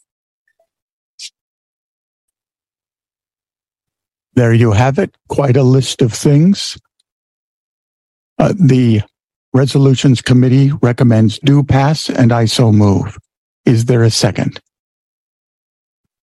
Second. Who seconded? Jim Badger. Thank you, Jim. So now debate on the resolution. Is there anyone who wishes to speak for the resolution? Deanne Elliott, would you like the floor? Yes, this is Deanne Elliott, and I had two very small changes. So I guess I would like to put that in the form of a motion. And I should just clarify, as the past chair of the Rehabilitation Council, I'm speaking here just as a private citizen. I'm not speaking from any position of authority in the group. Whenever it says Rehab Council, I'm thinking it could be strengthened just to spell that all out completely and say Rehabilitation Council, just for formality. It's a small linguistic thing. And then would be a friendly amendment. Yes, absolutely. And this is all a very friendly amendment because I do support the resolution.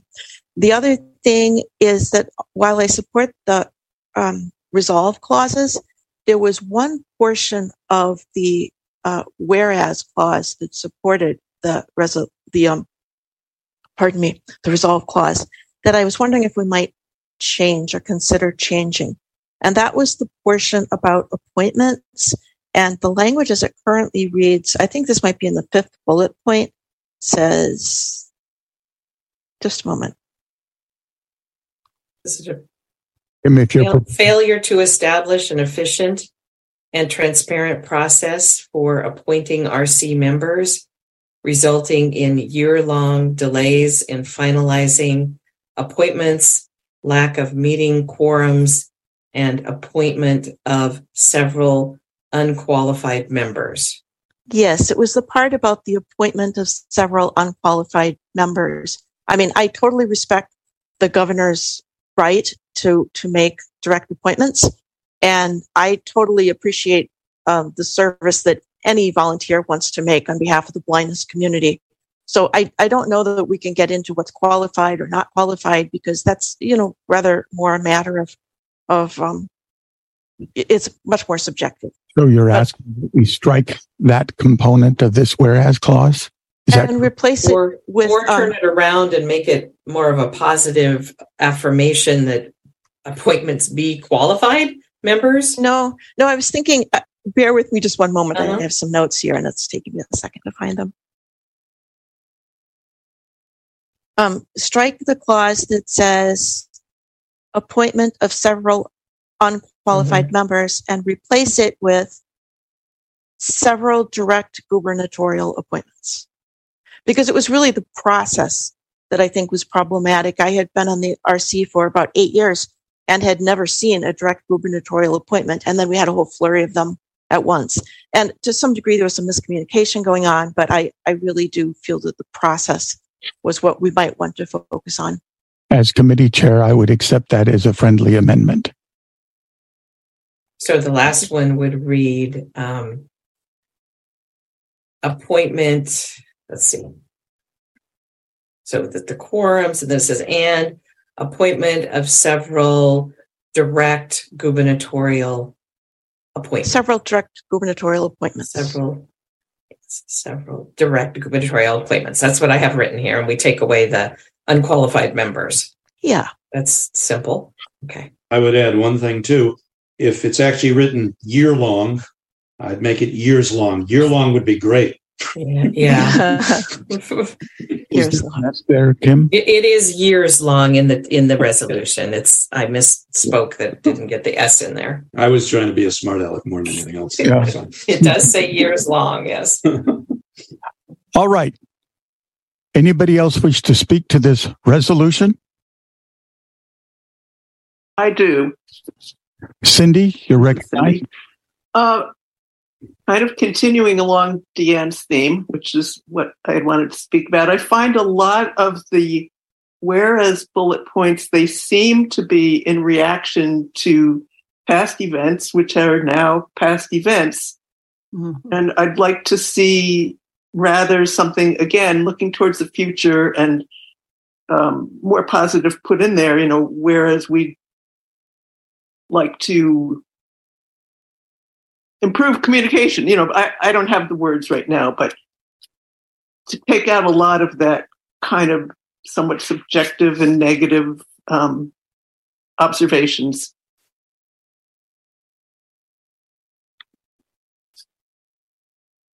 Because I don't think they're that relevant now. Of the original resolution, correct? Excuse me? David is the original writer of this resolution. So I'm asking for him to comment on that. My comment would be context matters. And the last 5 years matters. And the therefore be it resolves are looking forward. But I think, I don't think, if we make it all the whereas is all positive, it's sort of like, well, what's the context in which we're writing this from? And we're writing it from a situation that we hope will be resolved, but where we have lost confidence in the MCB in many ways. And even if there is a new leadership, that's new leadership has to perform and perform differently than the leadership in the past. So I would say context matters. Again, there may be a few places where we can lighten up the language, like what Deanne said about unqualified members. But I would stand in favor of the fact that context matters. And as like somebody once said before, never waste a good crisis. And that sets up the crisis that has been, I think, in place for a number of years, or at least many people in the blindness community thought so. I accept that viewpoint, I am in favor of lightening up the language. I don't feel like it's hard to sort of wordsmith at 4:30 in the afternoon on resolutions that we just saw last night. So, I'm not going to do that. But that's my theme. Call in user 6, please. I just wanted to say that the Rehabilitation Act does enumerate specific qualifications that RC members need to meet in order to be appointed by the governor to the Rehabilitation Council. Yes. I don't know if that's why it said unqualified members. Again, I was chair of the RC for a number of years. Yep. And we absolutely had a list of, it must include a representative from labor, a representative from employers, a representative from a major contractor, and a list of those kinds of things. So there are some list of qualifications, not that everybody needs to meet all of those qualifications, but people need to be representative of that sector. Jim Badger, please. Jim, go ahead. I just wanted to second what David said about context. I think that this last period of time, MCB has been in a situation that, in my experience, I mean, I've been a consumer since 1970. I've never had seen the agency in this kind of shape, and I do agree. Now we have a new leadership. I can't speak for John Oliveira, but I think that he's as aware as any of us of how bad the situation got to be, and I do think that we do have new leadership, which is wonderful. The agency is still in crisis because it's going to take us a while to rebuild what it took a little while to break.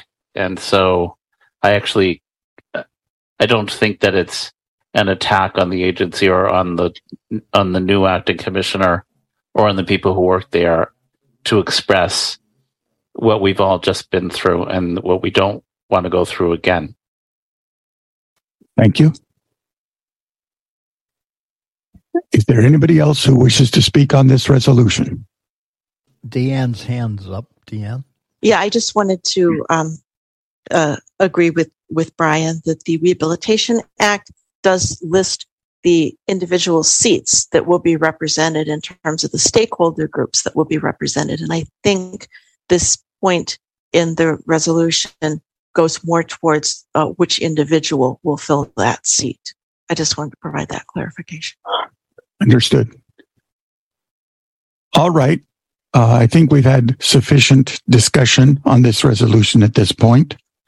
So I'm going to call for a vote. All those in favor of passing resolution 2023-03 indicate by raising your hand. All those opposed to this resolution indicate by raising your hand. 27-4, 0 against.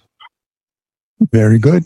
So this resolution has been adopted, and I turn everything back over to President David Kingsbury.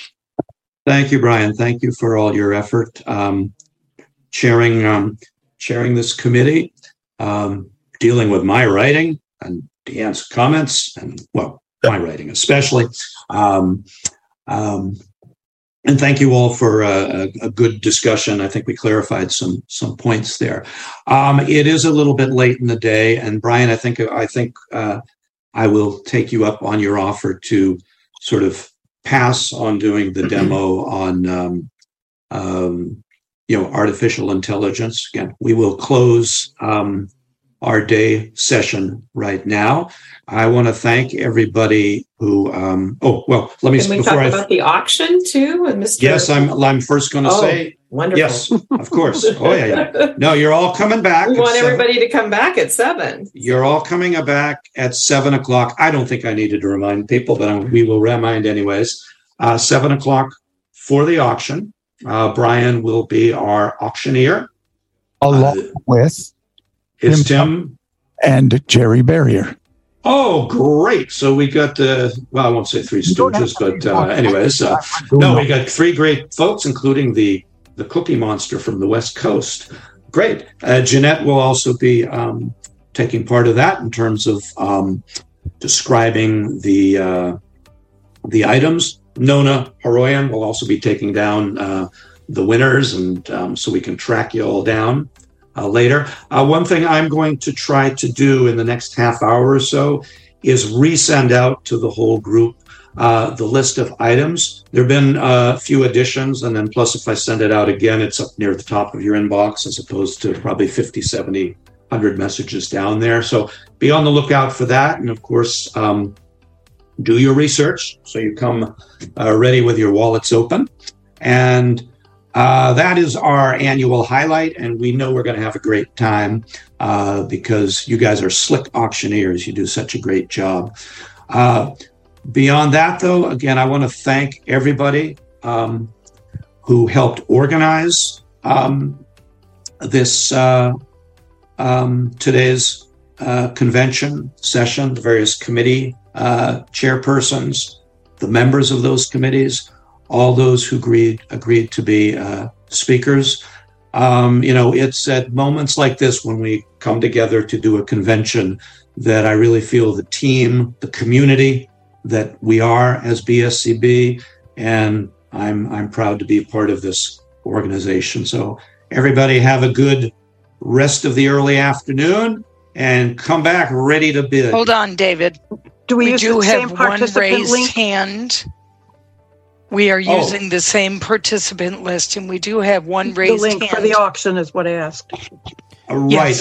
Will panelists use the same panelist? Yes. Rick? Okay, Yeah. so everybody come back using their same link. Okay. Good. Everybody good has point. the same link. I'm going to shut the meeting down now. Hold on. Give me 1 second, Rick. We've got one raised hand, and I don't know if it's a question about tonight. It's Roz. So I'm going to let her ask really quickly, and then you can shut it down. Hi, Jeanette. I'm sorry. Yes, you just answered my question. It was, do we get in the same way as we just got into the meeting? All so right. you just answered it. Thank you. Perfect. Yeah, I'm going to reopen the meeting about 6:30, guys. The auction's at 7, right? Yes, 7. So On the dot. we'll reopen the Zoom room about 6:30, and the stream will come back up about that time too. So thanks, everybody. We'll talk to you in a little bit. Thank you all, and thank you, Rick, and thank you, Jeanette, for your work hosting.